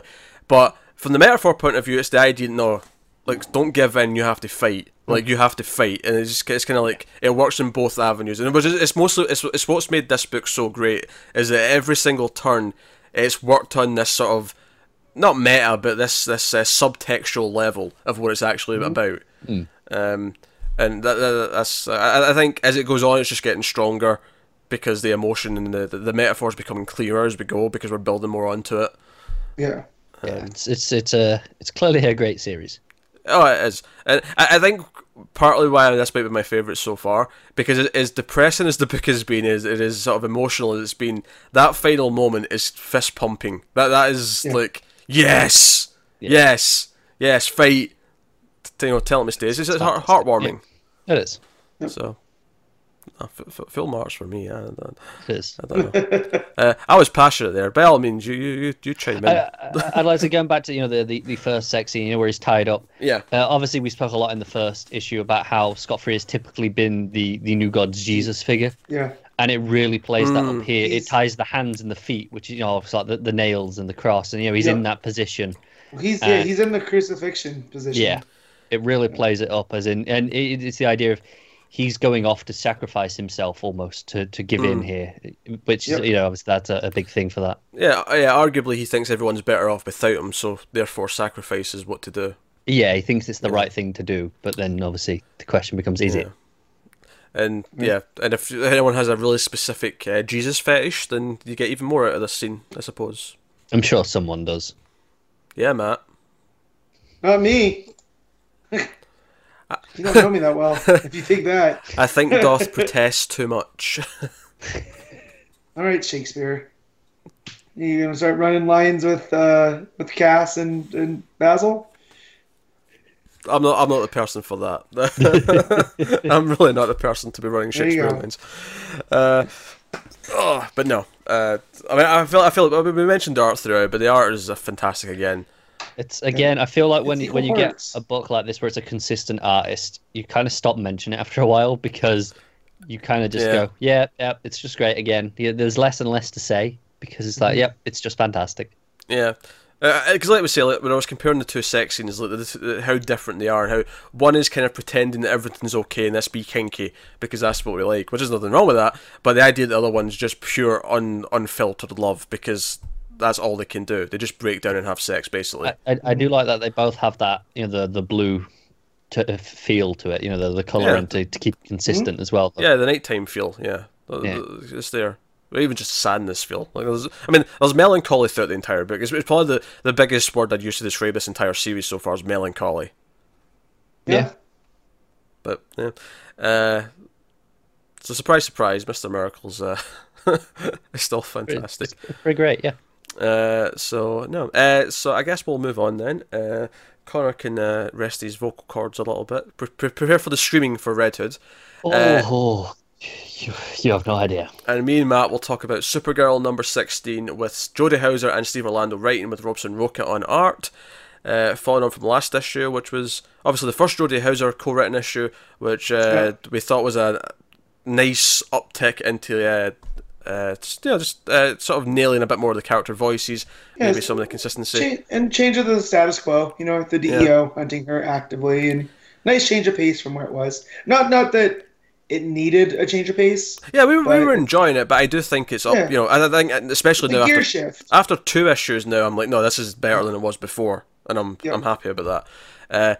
So Strange Visitor's there, and she's wreaking chaos, and Supergirl's like been, so like, no, you shouldn't intervene because this is what the DEO want you to do. But she can't not. However, Insight shows up first. Insight, now I'm glad they pointed this out specifically. Reminded us of, yeah. Because this was way back in issue 1. This was someone who'd been captured, and Kara had been going to see to try and rehabilitate, essentially, and see the error of his ways and be better. And he actually shows up here to be a hero and try to help. And then Supergirl does show up because he's about to get his ass kicked, and Supergirl shows up. She's trying to talk sense into Strange visitors, like, shower in advance, wake up, this isn't you, kind of thing. And it turns out she actually does eventually kind of wake up, and then the DEO shop and sort of put her back into. It's basically one of those t-shirt guns. They suck her into one of those. And what we find out later on is, and I actually kind of love this, is that Bones is basically taking some of these C-list and D-list characters and trying to cause chaos, so Supergirl will show up and try and help, but make a mistake, so they can get luring her out there. Yeah, the public perception can be worse, and they can sort of draw her out and all that kind of stuff. And so I'm liking that this is all ultimately Bones playing games and trying to capture Supergirl. And then at the end, it's that one girl who I can't say her name, even if I read it. Decelia? Yeah, Decelia. It kind of backfires on Bones. Because she's like, oh yeah, your conditioning wore off. Now I'm going to start murdering people. Yeah, because the whole thing is apparently, at least he's not completely crazy. He's conditioning the villainous ones to not harm innocent civilians. Yep. But at the end, she's on this cruise ship, and she's just I'm going to kill everyone. Yep. And... what I liked was in the middle, you had that discussion between Ben and that new girl. Belinda, I think? Belinda, about what Catco and the DEO are doing. It's not good. It's Supergirl has some flaws, but she does more good than harm. And with Catco now leading this propaganda, and the DEO, infringing on rights of, the students, because you see the scene of asking for birth certificates and other information. This is not good. Yeah, you can't justify it. And Ben's trying to.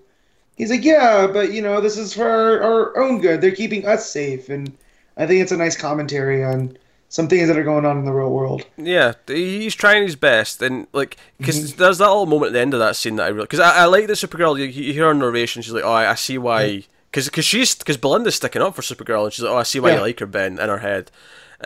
So it's playing with the teen angst stuff there, just a little bit. There's not a lot of it in this issue. It's just that one little reminder that she maybe has feelings, and we can, it's just sort of making sure it's still there. But at the end of the scene, Ben, what does he say? He says something kind of radical. Maybe Supergirl shouldn't help people who treat her the way that Dio does. He sort of suggests that maybe she shouldn't help people who don't help her back. And all she says in the narration is Ben ... And it's just this idea of no, Ben, that's she's disappointed that you said that. Yeah. And I'm liking kind of the themes it's playing with. It's playing with the idea of should she step in and help people, even though it's more dangerous for her, even though people want to capture her, even though people are seeing her as a villain. It's the idea of, no, I'm going to step up and be the hero anyway, because that's who I am. I'm liking what it's doing with that stuff. It's really playing with that. Well, and to me, too, as a long-time Superman fan, it kind of... This is the type of stuff I feel like they could have hit on with Snyder, but he completely whiffed on it. So it shows to me, if you have a competent storyteller, you can play with these themes and it can still work, and I think it's working really well here. Well, and then especially with her parents, they're trying to live a normal life still. They take her out to dinner, and she's like, "Oh, I can't find the chicken and the chicken fried steak." Did you use your X-ray vision? So they're trying, but to live this life, and it's not. And even that moral debate's still there, because Kara says, "Oh, the DEO are all corrupt now," and then they say, "No, but there's still a lot of people who work there who are actually good people. They're just following their orders." So again, it's following that. Everything's not just black and white. There's shades of grey. There's good people mixed in. But no, I really like the insights, because he actually saves her kind of at the start when the DEO agents are going to start closing in on her, and he lets off this giant flashbang so she can get away. And then he's it only lasted a few seconds, but that's all she needed. And then later on, when Bones is got him captured, and he's laughing at him, he's like, "Ah, you sure you've solved all my tech that you thought you've deactivated? Maybe not." But I'm liking that. I'm liking the whole idea that she actually has inspired someone to be better. It's a nice. It ties it really nicely into what Supergirl does. And I think, again, what I said last issue is that I'm loving the character voices. I think it's really feeling nailed now. I think Hauser on Yeah. board's really, that's the big effect that I'm seeing. Yep. So I no, agree there.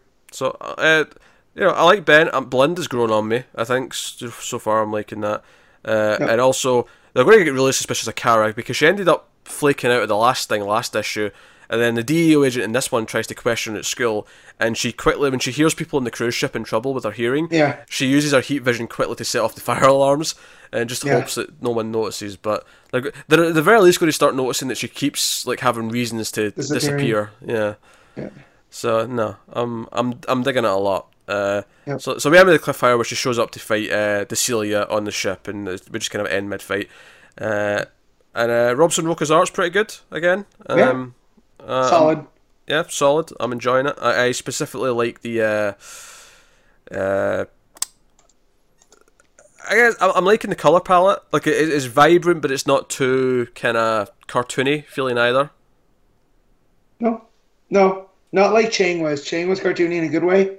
Oh yeah. It's its own thing. Like feels like comics. Like it really reminded me of when I started reading comics again. All right, I was going to say, 2000s. Feels like comics on a comic book. Yeah. Matt Sculthorpe, 2017. Yeah, but there's some that feel more cinematic and not like comics. You know what I mean? Yeah. Like this is very to me, it's of an era. That, feels like the 2000s. I came up reading on. Yeah, and I like that. Yeah, which I would say is a compliment. I like what 2000s comics looks like for the most part. So. No, as an also this issue, I'm digging Supergirl a lot.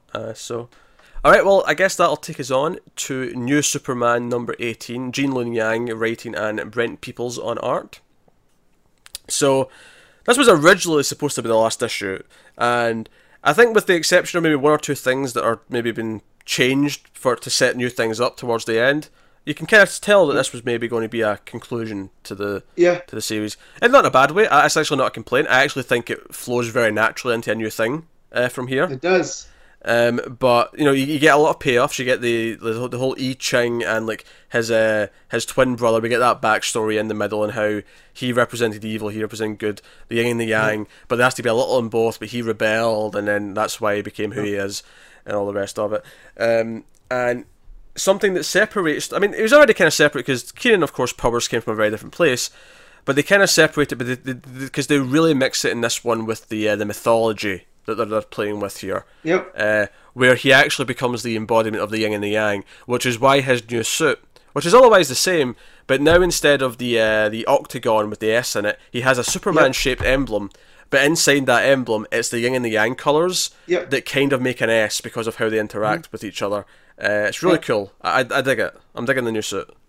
As do I, and what that means, because when you get the All Yang story, in that he was forced I Ching to take on both roles, and so it became unbalanced. So now Keenan's going to have to learn how to be the balance, which is perfect for his character, where he came from, and that plays into the issue. And he goes, "This is how a bully becomes a hero." Yeah, I really like that moment. Yeah, like something that really means a lot to him is that he was a bit of an asshole and he became a better person. So no, it was a really, really nice touch. A lot of the first half of the issue is them fighting the big demigods that came through in the last issue. Justice League's there, Justice League of China's there, and they're all kind of working together to fight. So there's some good action, but it's really the Keenan stuff and the growth that happens throughout the issue that really works. Because he actually meditates to speak to I Ching. He goes into like the realm. He tells Batman to get his back. And he's like, "I'll be right back." And he goes. He sits down to meditate in the middle of the battle. He's like, "Hey, Baxi, watch my back and make sure no one steps on me." Right? He's like, "Yeah, sure, Keenan." So. And he does. So. Yeah. By the way, we'll mention Lex briefly here. Remember how the last issue we said the one thing that was kind of off was that Lex felt full-on villain? Now, post the last issue of Superman, I'm just going to say that these two issues took place after that Superman issue. Yeah. Even though he still has the S on. Yeah, other than that, that to be fair, that's a valid complaint in that scenario. But hey, and he has that beginning where he says, "Never underestimate humans," and then Superman is just, I never do. Yeah, I'm sure you like that.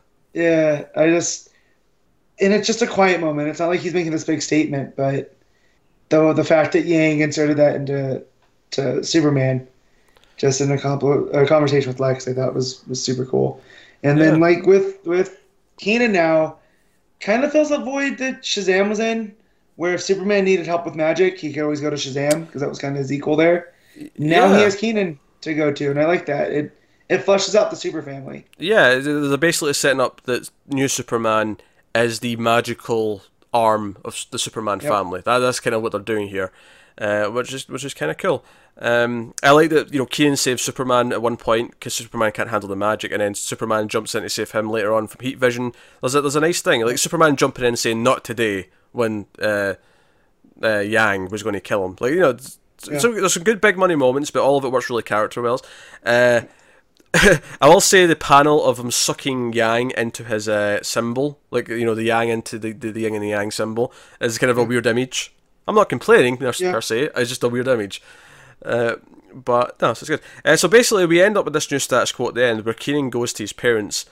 They've set up these two characters so well. The banter's really fun, where his dad thinks he's saying one thing, then his mum thinks he's saying another thing, and his mum's still kind of a bitch, where she's like, "Oh, I can't let you do this," and she like pulls out her power tranquilizer thing, and he's like, "Yeah, Batman already took care of that. Like, you can't do that to us. It's fine." So basically, what he's doing is that him and the Justice League of China are going independent. They're not part of the Ministry of Self-Reliance. They're not part of his dad's thing. They're just on their own. So we're setting up the status quo now for getting into the new sort of portion of the book, which is New Superman, the Justice League of China, which I think is actually issue 20 is the first one that's called that, or is it 19? Because 19 is next. So it could be like an epilogue issue before we get to the new full-on stuff, which would be fine. But then, I don't know, did you like kind of fist pump at the introduction of the Chinese Green Lantern Corps? Yeah, because we have the Justice League throughout this, and you see Batman and Wonder Woman and the two Earth Lanterns. Yeah. And you're kind of like, man, I wonder what the Chinese version of the Green Lantern Corps would look like. Yeah, we've joked and then about... you get to the end here. We've joked about them, but we've also joked about Chinese Aquaman. We're just kind of waiting for that to pop up. But what I do like, though, is they're doing something different with it, where it feels like at first, at least, they're going to be an enemy of the League. Well, it makes sense because they represent order, right? So, of course, they're going to be on the side of the Chinese government. Yeah, because this government guy comes in and he's like, Dr. Omen, we made a league when we should have made a core, and then these three Green Lantern looking figures come in. So I mean, maybe this is too obvious, but I am kind of looking forward to one of them eventually turning good and joining the league, so they've got a Green Lantern on the team. Yep. I am so looking forward to that. This is what I think was added in for like just setting up future stuff, was this core stuff. Well, just what she says too, where she's like, "We shouldn't have created a league. We should have created a core." Yeah. And out they come. So I'm actually really excited for the plot going forward. I'm glad this is continuing. Then we get that full page spread at the end of our 4 league members, 5 if you include Robin Bot. I don't know if I'd include him as a member himself specifically, but yeah, but I'm sure we'll get some more characters coming up. You know. But no, it's amazing how much I love this book. I'm so glad that this went from strength to strength, and we're here we are now. Where I'm actively like excited about this every month. So yep, definitely. It's a nice addition to the super mythos, as I was saying before. So the fact like now it can stand on its own, and we get these cool characters to keep going, and it won't be just focused on Kanan. Which, not that was a problem, but now we can actually, go back into Dalon's past as the Snake. Because he's kind of like, he's fulfilled his powers, because he says at the end he can fly now, because we get that full page spread of him and the team all moving, and he's flying. He's like, he's unlocked them all. Yeah, I've unlocked them all. I can control my powers now. So it feels like, even if it wasn't intended this way at first to become like a Justice League book afterwards, it at least feels like naturally, it's like, okay, this first 18 issues was about him becoming Superman, like properly, and now we can do other stuff, and we can and develop all the characters even more. And I'm pumped. I'm pumped for Justice League of China versus the China Corps, or the Green China Corps, or whatever we're going to call them. I don't know. We'll find out next issue. I'm just going to call them Chinese Green Lanterns until we find this out. Yeah.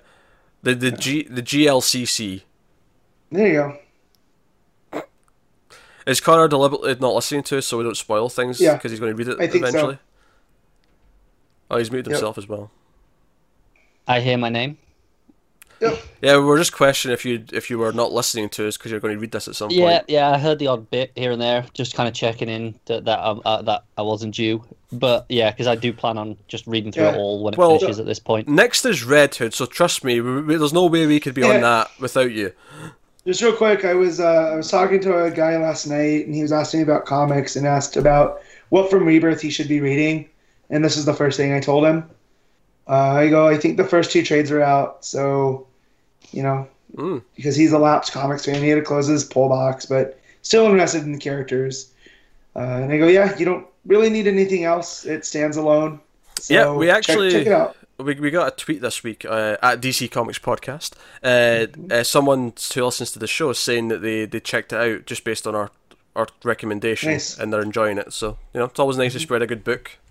Yep. So, but no. So I guess that'll take us on to the last book of the week, which is not a new release for this week. But as you may or may not know, one of the perks that we have on patreon.com/MailFuzzTV is the Connor's Corner perk, in which one person right now, there's 4 slots that are open though, in case you're tempted. But one of those 4 slots is taken up, and I mean it can change any month. Like the patron David, he can send us a message saying, no, this month I want him to read this. But consistently since he started contributing, it has been Red Hood and the Outlaws. So this is going to be issue 13. Scott Lobdell writing, Dexter Soyle on art. Connor loves it. It's his favourite book every month. He's so happy. So Connor, take it away. So I mean, comics are what 20 pages or 22 at the minute? What are we on? 20? 20, I I think think. we're 20. Yeah. Although Right. this one's only once a month, so I think it's 22. All right, so if it's 22, Wait, are the 22 are the single monthly ones longer? I think so because they're $1 Yeah. more. I don't think So that's it's more pages. They're only more physically, digitally the same price. Oh. all right, Well, we'll shows you go. what- We'll shows you go what I with know. we'll go with 20. 17 pages are utter garbage. I can count. 3 pages are fantastic. One of which is in the middle, and it's this crazy trippy sequence of Bizarro. He's all out of it, and he's got this crazy sequence of it's like an acid trip sort of image, if you can kind of picture that, and it's like the history of Superman and himself, and like so you got like the Kent farm, you got Krypton exploding, all these things, but in this acid trip sequence, it looks incredible. I couldn't tell you what the words say on it because I don't remember. Just about because I stopped reading those. I just on that page because I was just like, I don't care. This image is fantastic. And then Okay. the other 2 pages that are genuinely amazing are the opening 2 pages. Now this is done in like a chibi style, like the really cutesy cartoon. Everything looks like a little child sort of thing one. And I had to check that this was still Dexter Soy because I didn't know he had this in him to be this versatile in style because it's completely different from everything else. Okay. And this is Bizarro telling Superman's origin essentially, and his story fantastic. so far. And it basically you've got you guys' parents putting him in the pod. You've got little Kara there going, "Oh, you're the best cousin ever." You've got Crypto there doing a little painting for some reason, yeah. And then it's amazing. I'm not gonna lie. You've got him getting to Earth, being found by the Kents, and meeting the Justice League, and they've all got Bizarro names or what he calls them. Batman's just Batman because he's he gets through it all. Right. Flash is Go-Go. Green Lantern is Nightlight. Yeah. Aquaman is Wet Wet. Wonder Woman is Rope Lady. And Cyborg is Cyborg. Oh my God. Wet. Yeah. That is the single best thing that has ever come out of this book. Yeah. I think I've heard his Bizarro before, or maybe it was maybe it was a John's thing that Bizarro has called Green Lantern Nightlight before. So Yeah. that one might be my favorite. Or it could have been in the Heath Corson Bizarro book too, which is another one I recommend constantly. So, oh man, Wet. That one's so good. It is. I want someone to call Momoa Wet and see what he does. Just, like, I don't know what it is about Lobdell that manages to get Bizarro right. Like, it makes no Well, sense to me It's how everything can be atrocious except Bizarro. because he's a failed stand-up comedian, so there are some bits in there like He, You know. he is Bizarro. Yeah, exactly. He is a Bizarro writer. Like, he can only do these things. Well, hold on a minute. Happy Death Day was fantastic. So he writes a good horror movie. Yeah. So somehow, I don't know how that happened, but he did. Because superheroes aren't involved, Pete. Like, that's, Very possibly. But you know what? That he's movie had for a the genre. really good character arc for its main character. It was it was much better than I was expecting. And his 90s X-Men stuff isn't terrible either. But then again, I don't think he approached them as superheroes. Mm. You know, if he approaches them as teenagers, because it was Generation X, that have powers, it's a little bit different. I mean, even his Teen Titans wasn't great, but it certainly wasn't nearly It as was bad as more his readable than his other stuff. Yeah. So, Yeah. But honestly, those 2 pages at the start of this issue are legitimately fantastic. yeah, I'm Googling this right now to see if there's an image of it.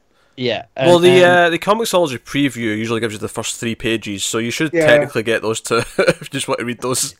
Yeah. And then we're in the real world, so it all goes to shit. What's it about? Just before I say that, note how the 3 pages I like are all inside Bizarro's head.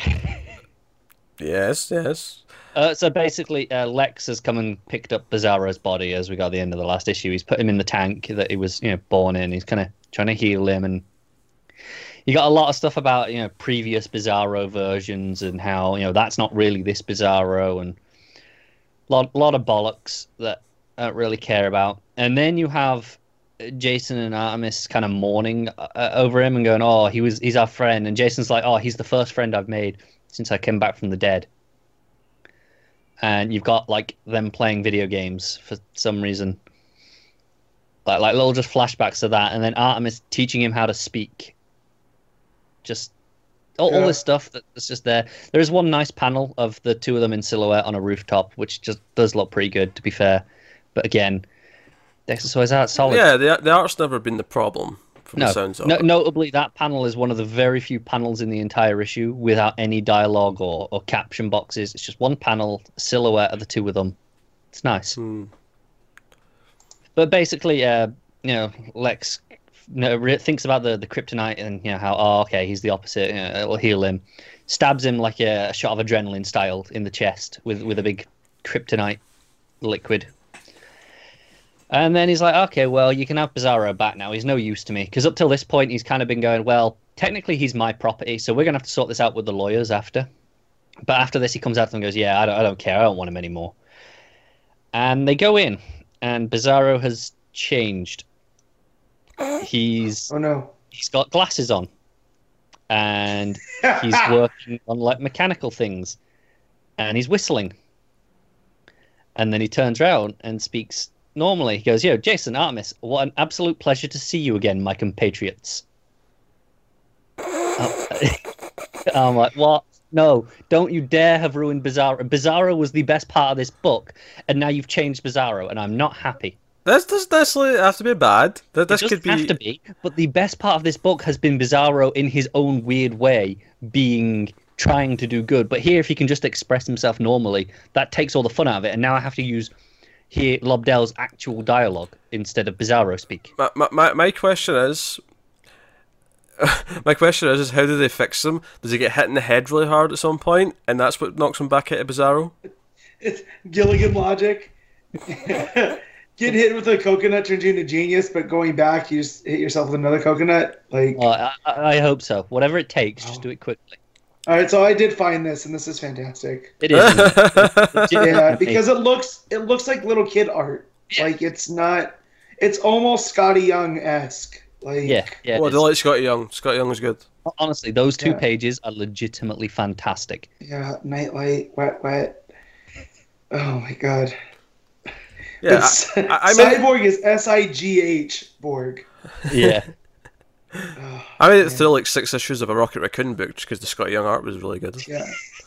Not that the writing was bad per se. It was a fine little book. I just kind of lost track of it. Yeah, his art is great, but no. Honestly, this entire series has been worth it for those 2 pages, and that's it. I don't want any more ever. Just stop. Just give me those 2 pages. That's all I want from this book, ever.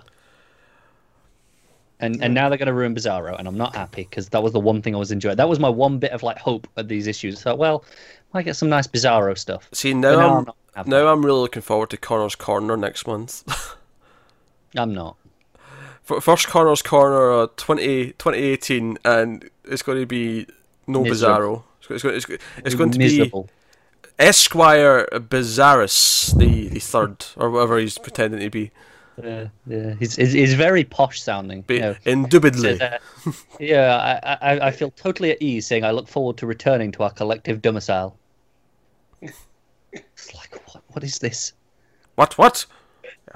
Yeah, and then it's like, shall we? Let us perambulate towards the vicinity of our... Like the thing is, in another writer, I'd be completely down for this. I feel like this could be an amazing thing. But the fact is, now I have to have Lobdell's actual dialogue for Bizarro as well, whereas before, the fractured nonsense of it... Arguably, it's not really his dialogue either, though, because he's doing this posh thing the whole time.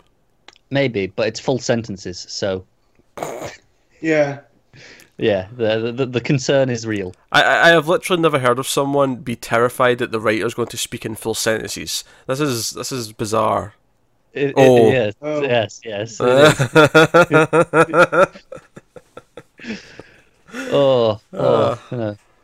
I'm not looking forward to it. Oh well, I guess that wraps up Connor's Corner for this month. Well, that actually takes us on to our picks of the week. We do our best moment / panel, best art, best cover, and our top 5 books of the week. So, starting with best panel / moment, Connor. Okay, I'm going from Mr. Miracle. What a surprise, I'm sure. Yeah, what a surprise indeed. Matt might be the only one who breaks that and takes something from Action Comics, but basically, I'm going. He's going to pick Lombard, isn't he? You can see it in his beady little eyes. It's going to be something with Booster in it. But yeah, I'm going to take the one of him tied up on the bed, that page in general, because I think the way it plays with the imagery, the way it puts his feet up next to him, and it's like this fractured view of it. I think it's really fascinating the way it plays with that. Bizarro was calling Wonder Woman rope lady. Rope lady. Yeah. yeah. Wait till he makes Bada. She's rope and punchy lady. I'm going to go next. I also am picking something from Mr. Miracle. There is nothing this week that made me feel the feelings as much as Stay did at the end of that book. So that final panel is what I'm picking. I did think of that, but thought it was too easy, so I'll let you off that. It is really easy, but nothing else touched it in terms of giving me the feels. So, although the kinky page or two, of course, give it a try. I'm okay joking about this. Matt's very uncomfortable. Matt, what was your panel of the week? So y'all think I'm gonna pick Booster, but I'm not. But had you guys picked one of mine from Mr. Miracle, then I was going to have to. But you didn't. It's the Sunset. Just the way that the alternating panels and the symmetry, and then the colors, and the conversation that's going on across those 2 pages. It's just I went back and read it like twice just so I could take everything in. But yeah, if it wasn't that, it was going to be Steve Lombard's Office.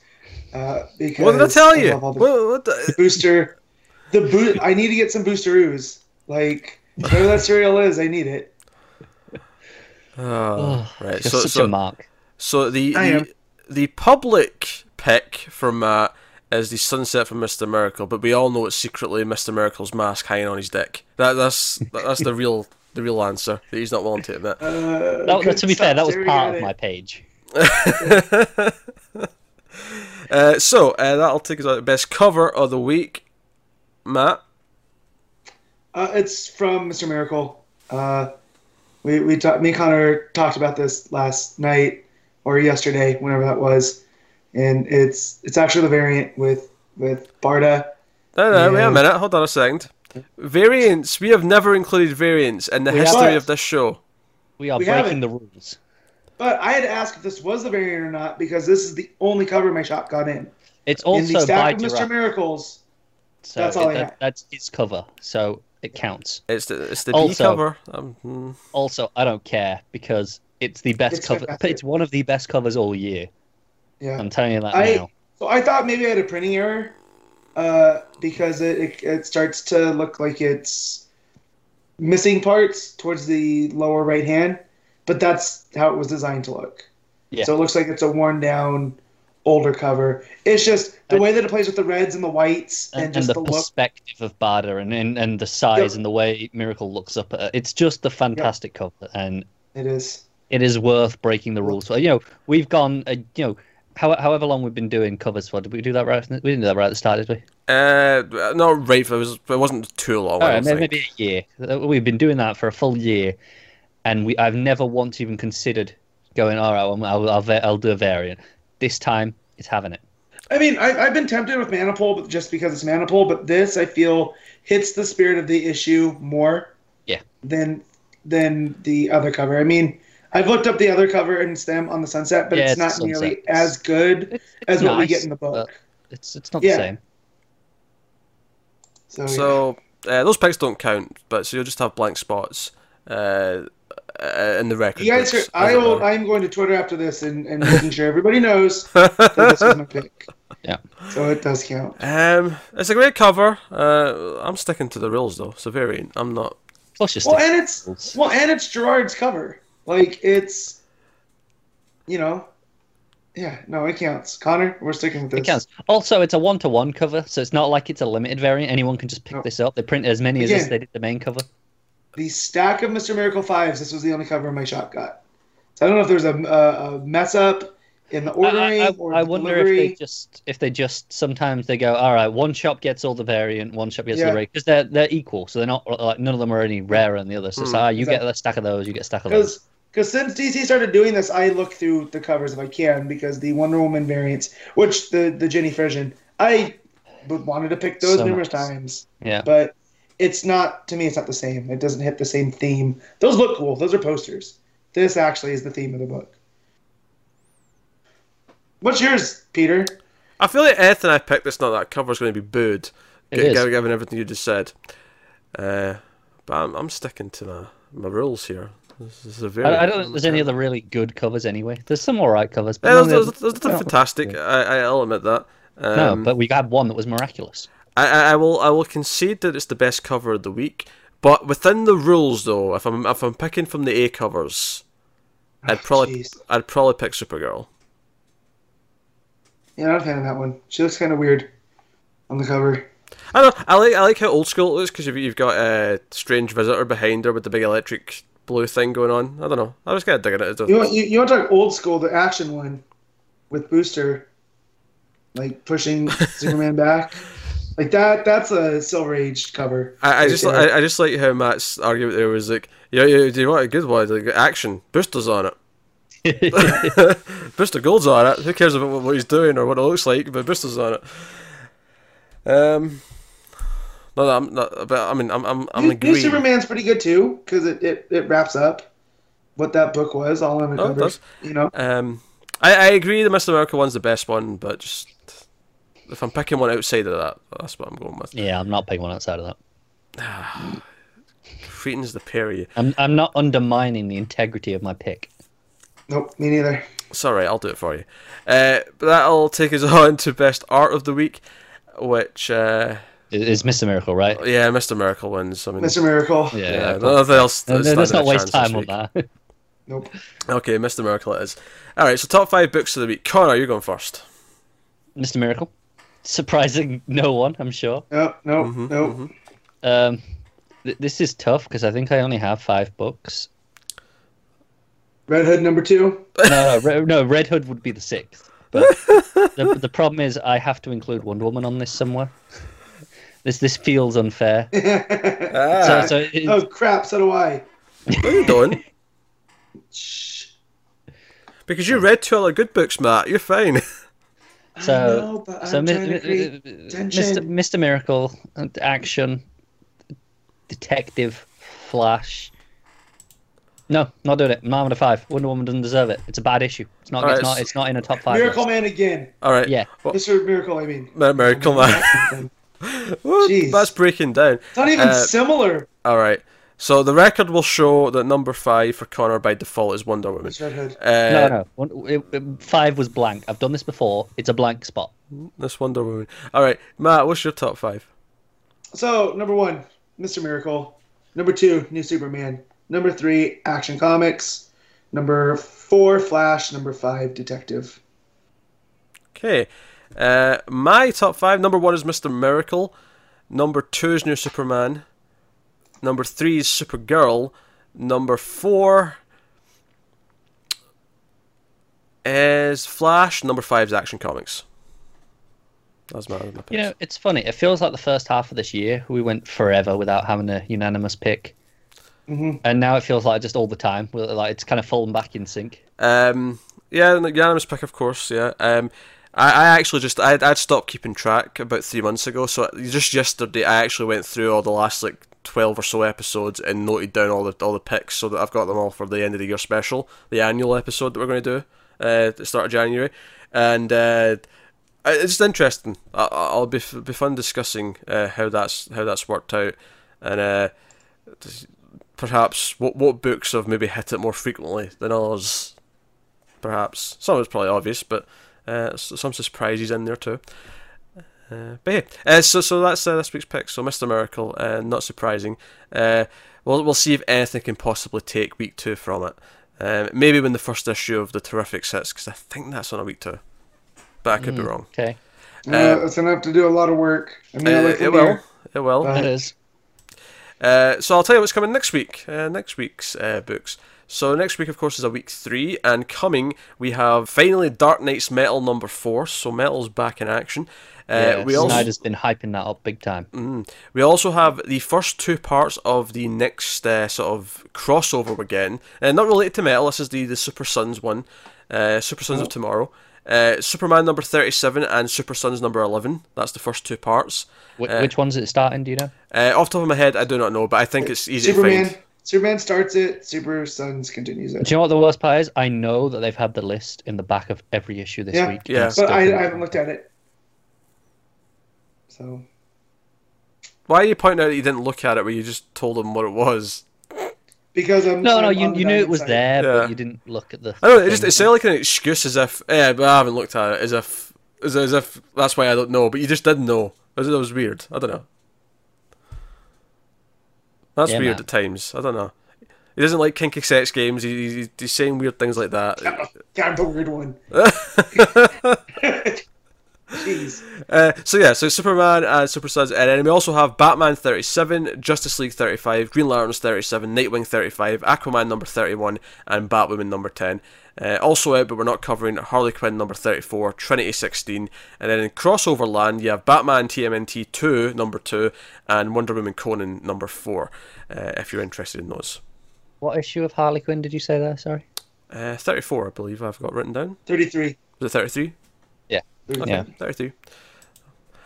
Must have just written down the wrong number. I did see just some speculation about the Conan license with Dark Horse. I don't know if you guys have seen this.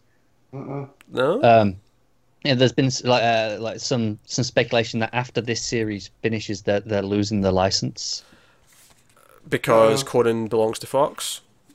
I don't know if that's the reason why, or if just that's when it was going to expire. But there's I think Marvel got an omnibus coming out, solicited for after March or April. Can I just say, actually, I mean, obviously we don't talk about the Fox Disney merger that much on a comics podcast. Here we go. But just to echo our good friend Tim, his thoughts on this, don't you feel kind of bad for Dark Horse that first Star Wars got pulled away from them because Disney bought them and they own Marvel, and now they're probably going to lose Alien and Predator because... And, I mean, that's the first thing I think of when I think of Dark Horse is Alien and Predator comics.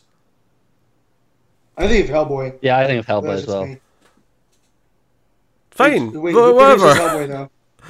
Yeah, but because I'd heard of those, I'd noticed those comics before I even heard of Hellboy though. I didn't know of Hellboy until later. I just feel bad for them. All their biggest licenses are getting taken, and it's got nothing to do with anything they're doing. I think it's a good thing for them. It sounds bad right now, but it means they can't use those as a crutch. They've got to put out some quality content if they want to stick around, and they've got Lemire's. Well, that's only good if they actually succeed, though. Well, sure, but it's incentive, isn't it? It's like, oh no, we can't just rest on our laurels and get by on these licenses. We have to talent. Yeah, but scout, sometimes you need tent poles to prop you up. Yeah, because you know? the tent poles are what pays for all the other stuff they get to do. Like, they may actually struggle to actually stay afloat now. And to be fair, they were doing stuff with Lemire with Black Hammer and all that. While they had Alien and Predator. So I'm just saying. Well, yeah, this is what I mean. While they've got those, they've been doing it anyway. Like, Hellboy, like Matt just said, that brand is huge. I'm just saying. That. I associate Dark Horse with Alien and Predator, and I think it's kind of a shame that that's just going to be ripped away because. And probably they've not actually said anything, but probably. No, that said, they could just license it out, and they'll have to see if it's worth the money to license it from them because they've had them forever. So they have but that said, also, if Dark Horse can transition into a creator-owned, kind of like Image or even Vertigo has been for DC, I know Brian Wood's doing a lot of creator-owned stuff there now between Rebels. I know Briggs we're talking about Alien and Predator. What about the I hate to mention it for PC, but the Buffy license? Oh yes, the hit television show Buffy the Vampire Slayer. No, it's actually Isn't that Fox. That is Fox. Yeah. So. Yeah. We were talking about this in the TV news just yesterday that technically Disney own Buffy and Angel now, which is a weird thought in and of itself. But I don't know. Oh my god, you're gonna have Buffy slaying Morbius in the comics. It's gonna be great. And again, this is the thing, they've had Buffy, Dark Horse have had Buffy for so long. They've had Angel, not as long because IDW used to have Angel, but they've had Buffy for so long. They've been doing all these seasons.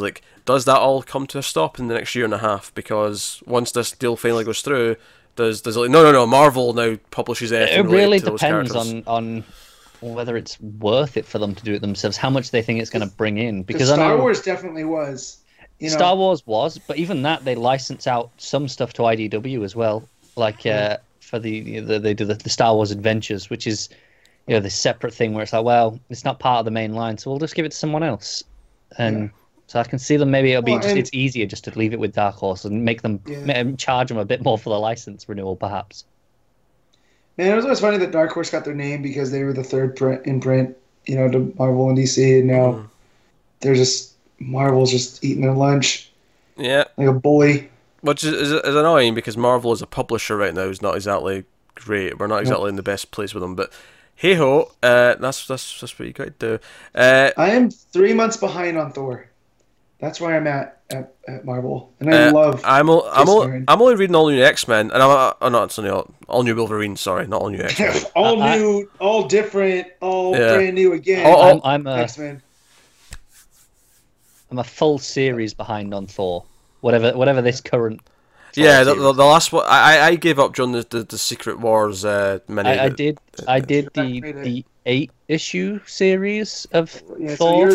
So that was the Mighty Thor, or that was Thor. Now this is the Mighty Thor. Yeah, I haven't touched Mighty Thor. Can you see how this is confusing? What's the other one with him as well? Then, but it was different. And there's a sidetrack. When Aaron started it was Thor, the God of Thunder. And then that transitioned into just Thor, no adjectives. See, that was that made sense because of the character shift. Yeah. And then this turned into the Mighty Thor.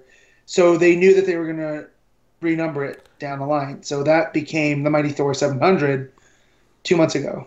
And now it's all but we also have the other Thor book as well. Unworldly right? Thor, yeah. See, Unworldly Thor was a miniseries. That was only 5 issues. Oh, okay. Yeah, it wasn't part of the main numbering. What the Odin Sun was going on. But it plays into the story because that explains where the Ultimate Hammer went. Yeah. Anyway, let's wrap this up. We're going off in tangents. So, I just want to point out, that's the only thing I read from Marvel, and I'm behind on it. Just because Matt, we're hitting the recording limit, and you keep dragging this out. Shut up! Shut the goddamn hell up! So, Connor, what'd you think of Star Wars? Gillen stuff's pretty good. I'm enjoying that. That is an end to episode 82 of Comics from the Multiverse. Thank you very much for watching or listening. We always appreciate it. Let us know what you think of the books and the comments and stuff. Get us on the Twitters at mailed_fuzz for regular mail fuzz stuff. Or if you want to get something specific to this show at DC Comics Podcast, you can do that. If you want to support the channel and support the show, head over to patreon.com/mailfuzztv. you could do that over there and get various bonuses, including the monthly episode. Me and Connor will be doing Green Lantern Sector 2814 Volume 1. That should be done before Christmas, so you can look forward to that. But yeah, so that is. So thank you once again. We always appreciate it. Matt, any final words you'd like to say now? No. Cool. Connor? Well, now I'm given the choice. No, that's boring. Alright, well that's us guys, so thank you once again for watching or listening. We always appreciate it. Keep reading comics, and always remember to never get lost in the Speed Force. I'm not wearing pants.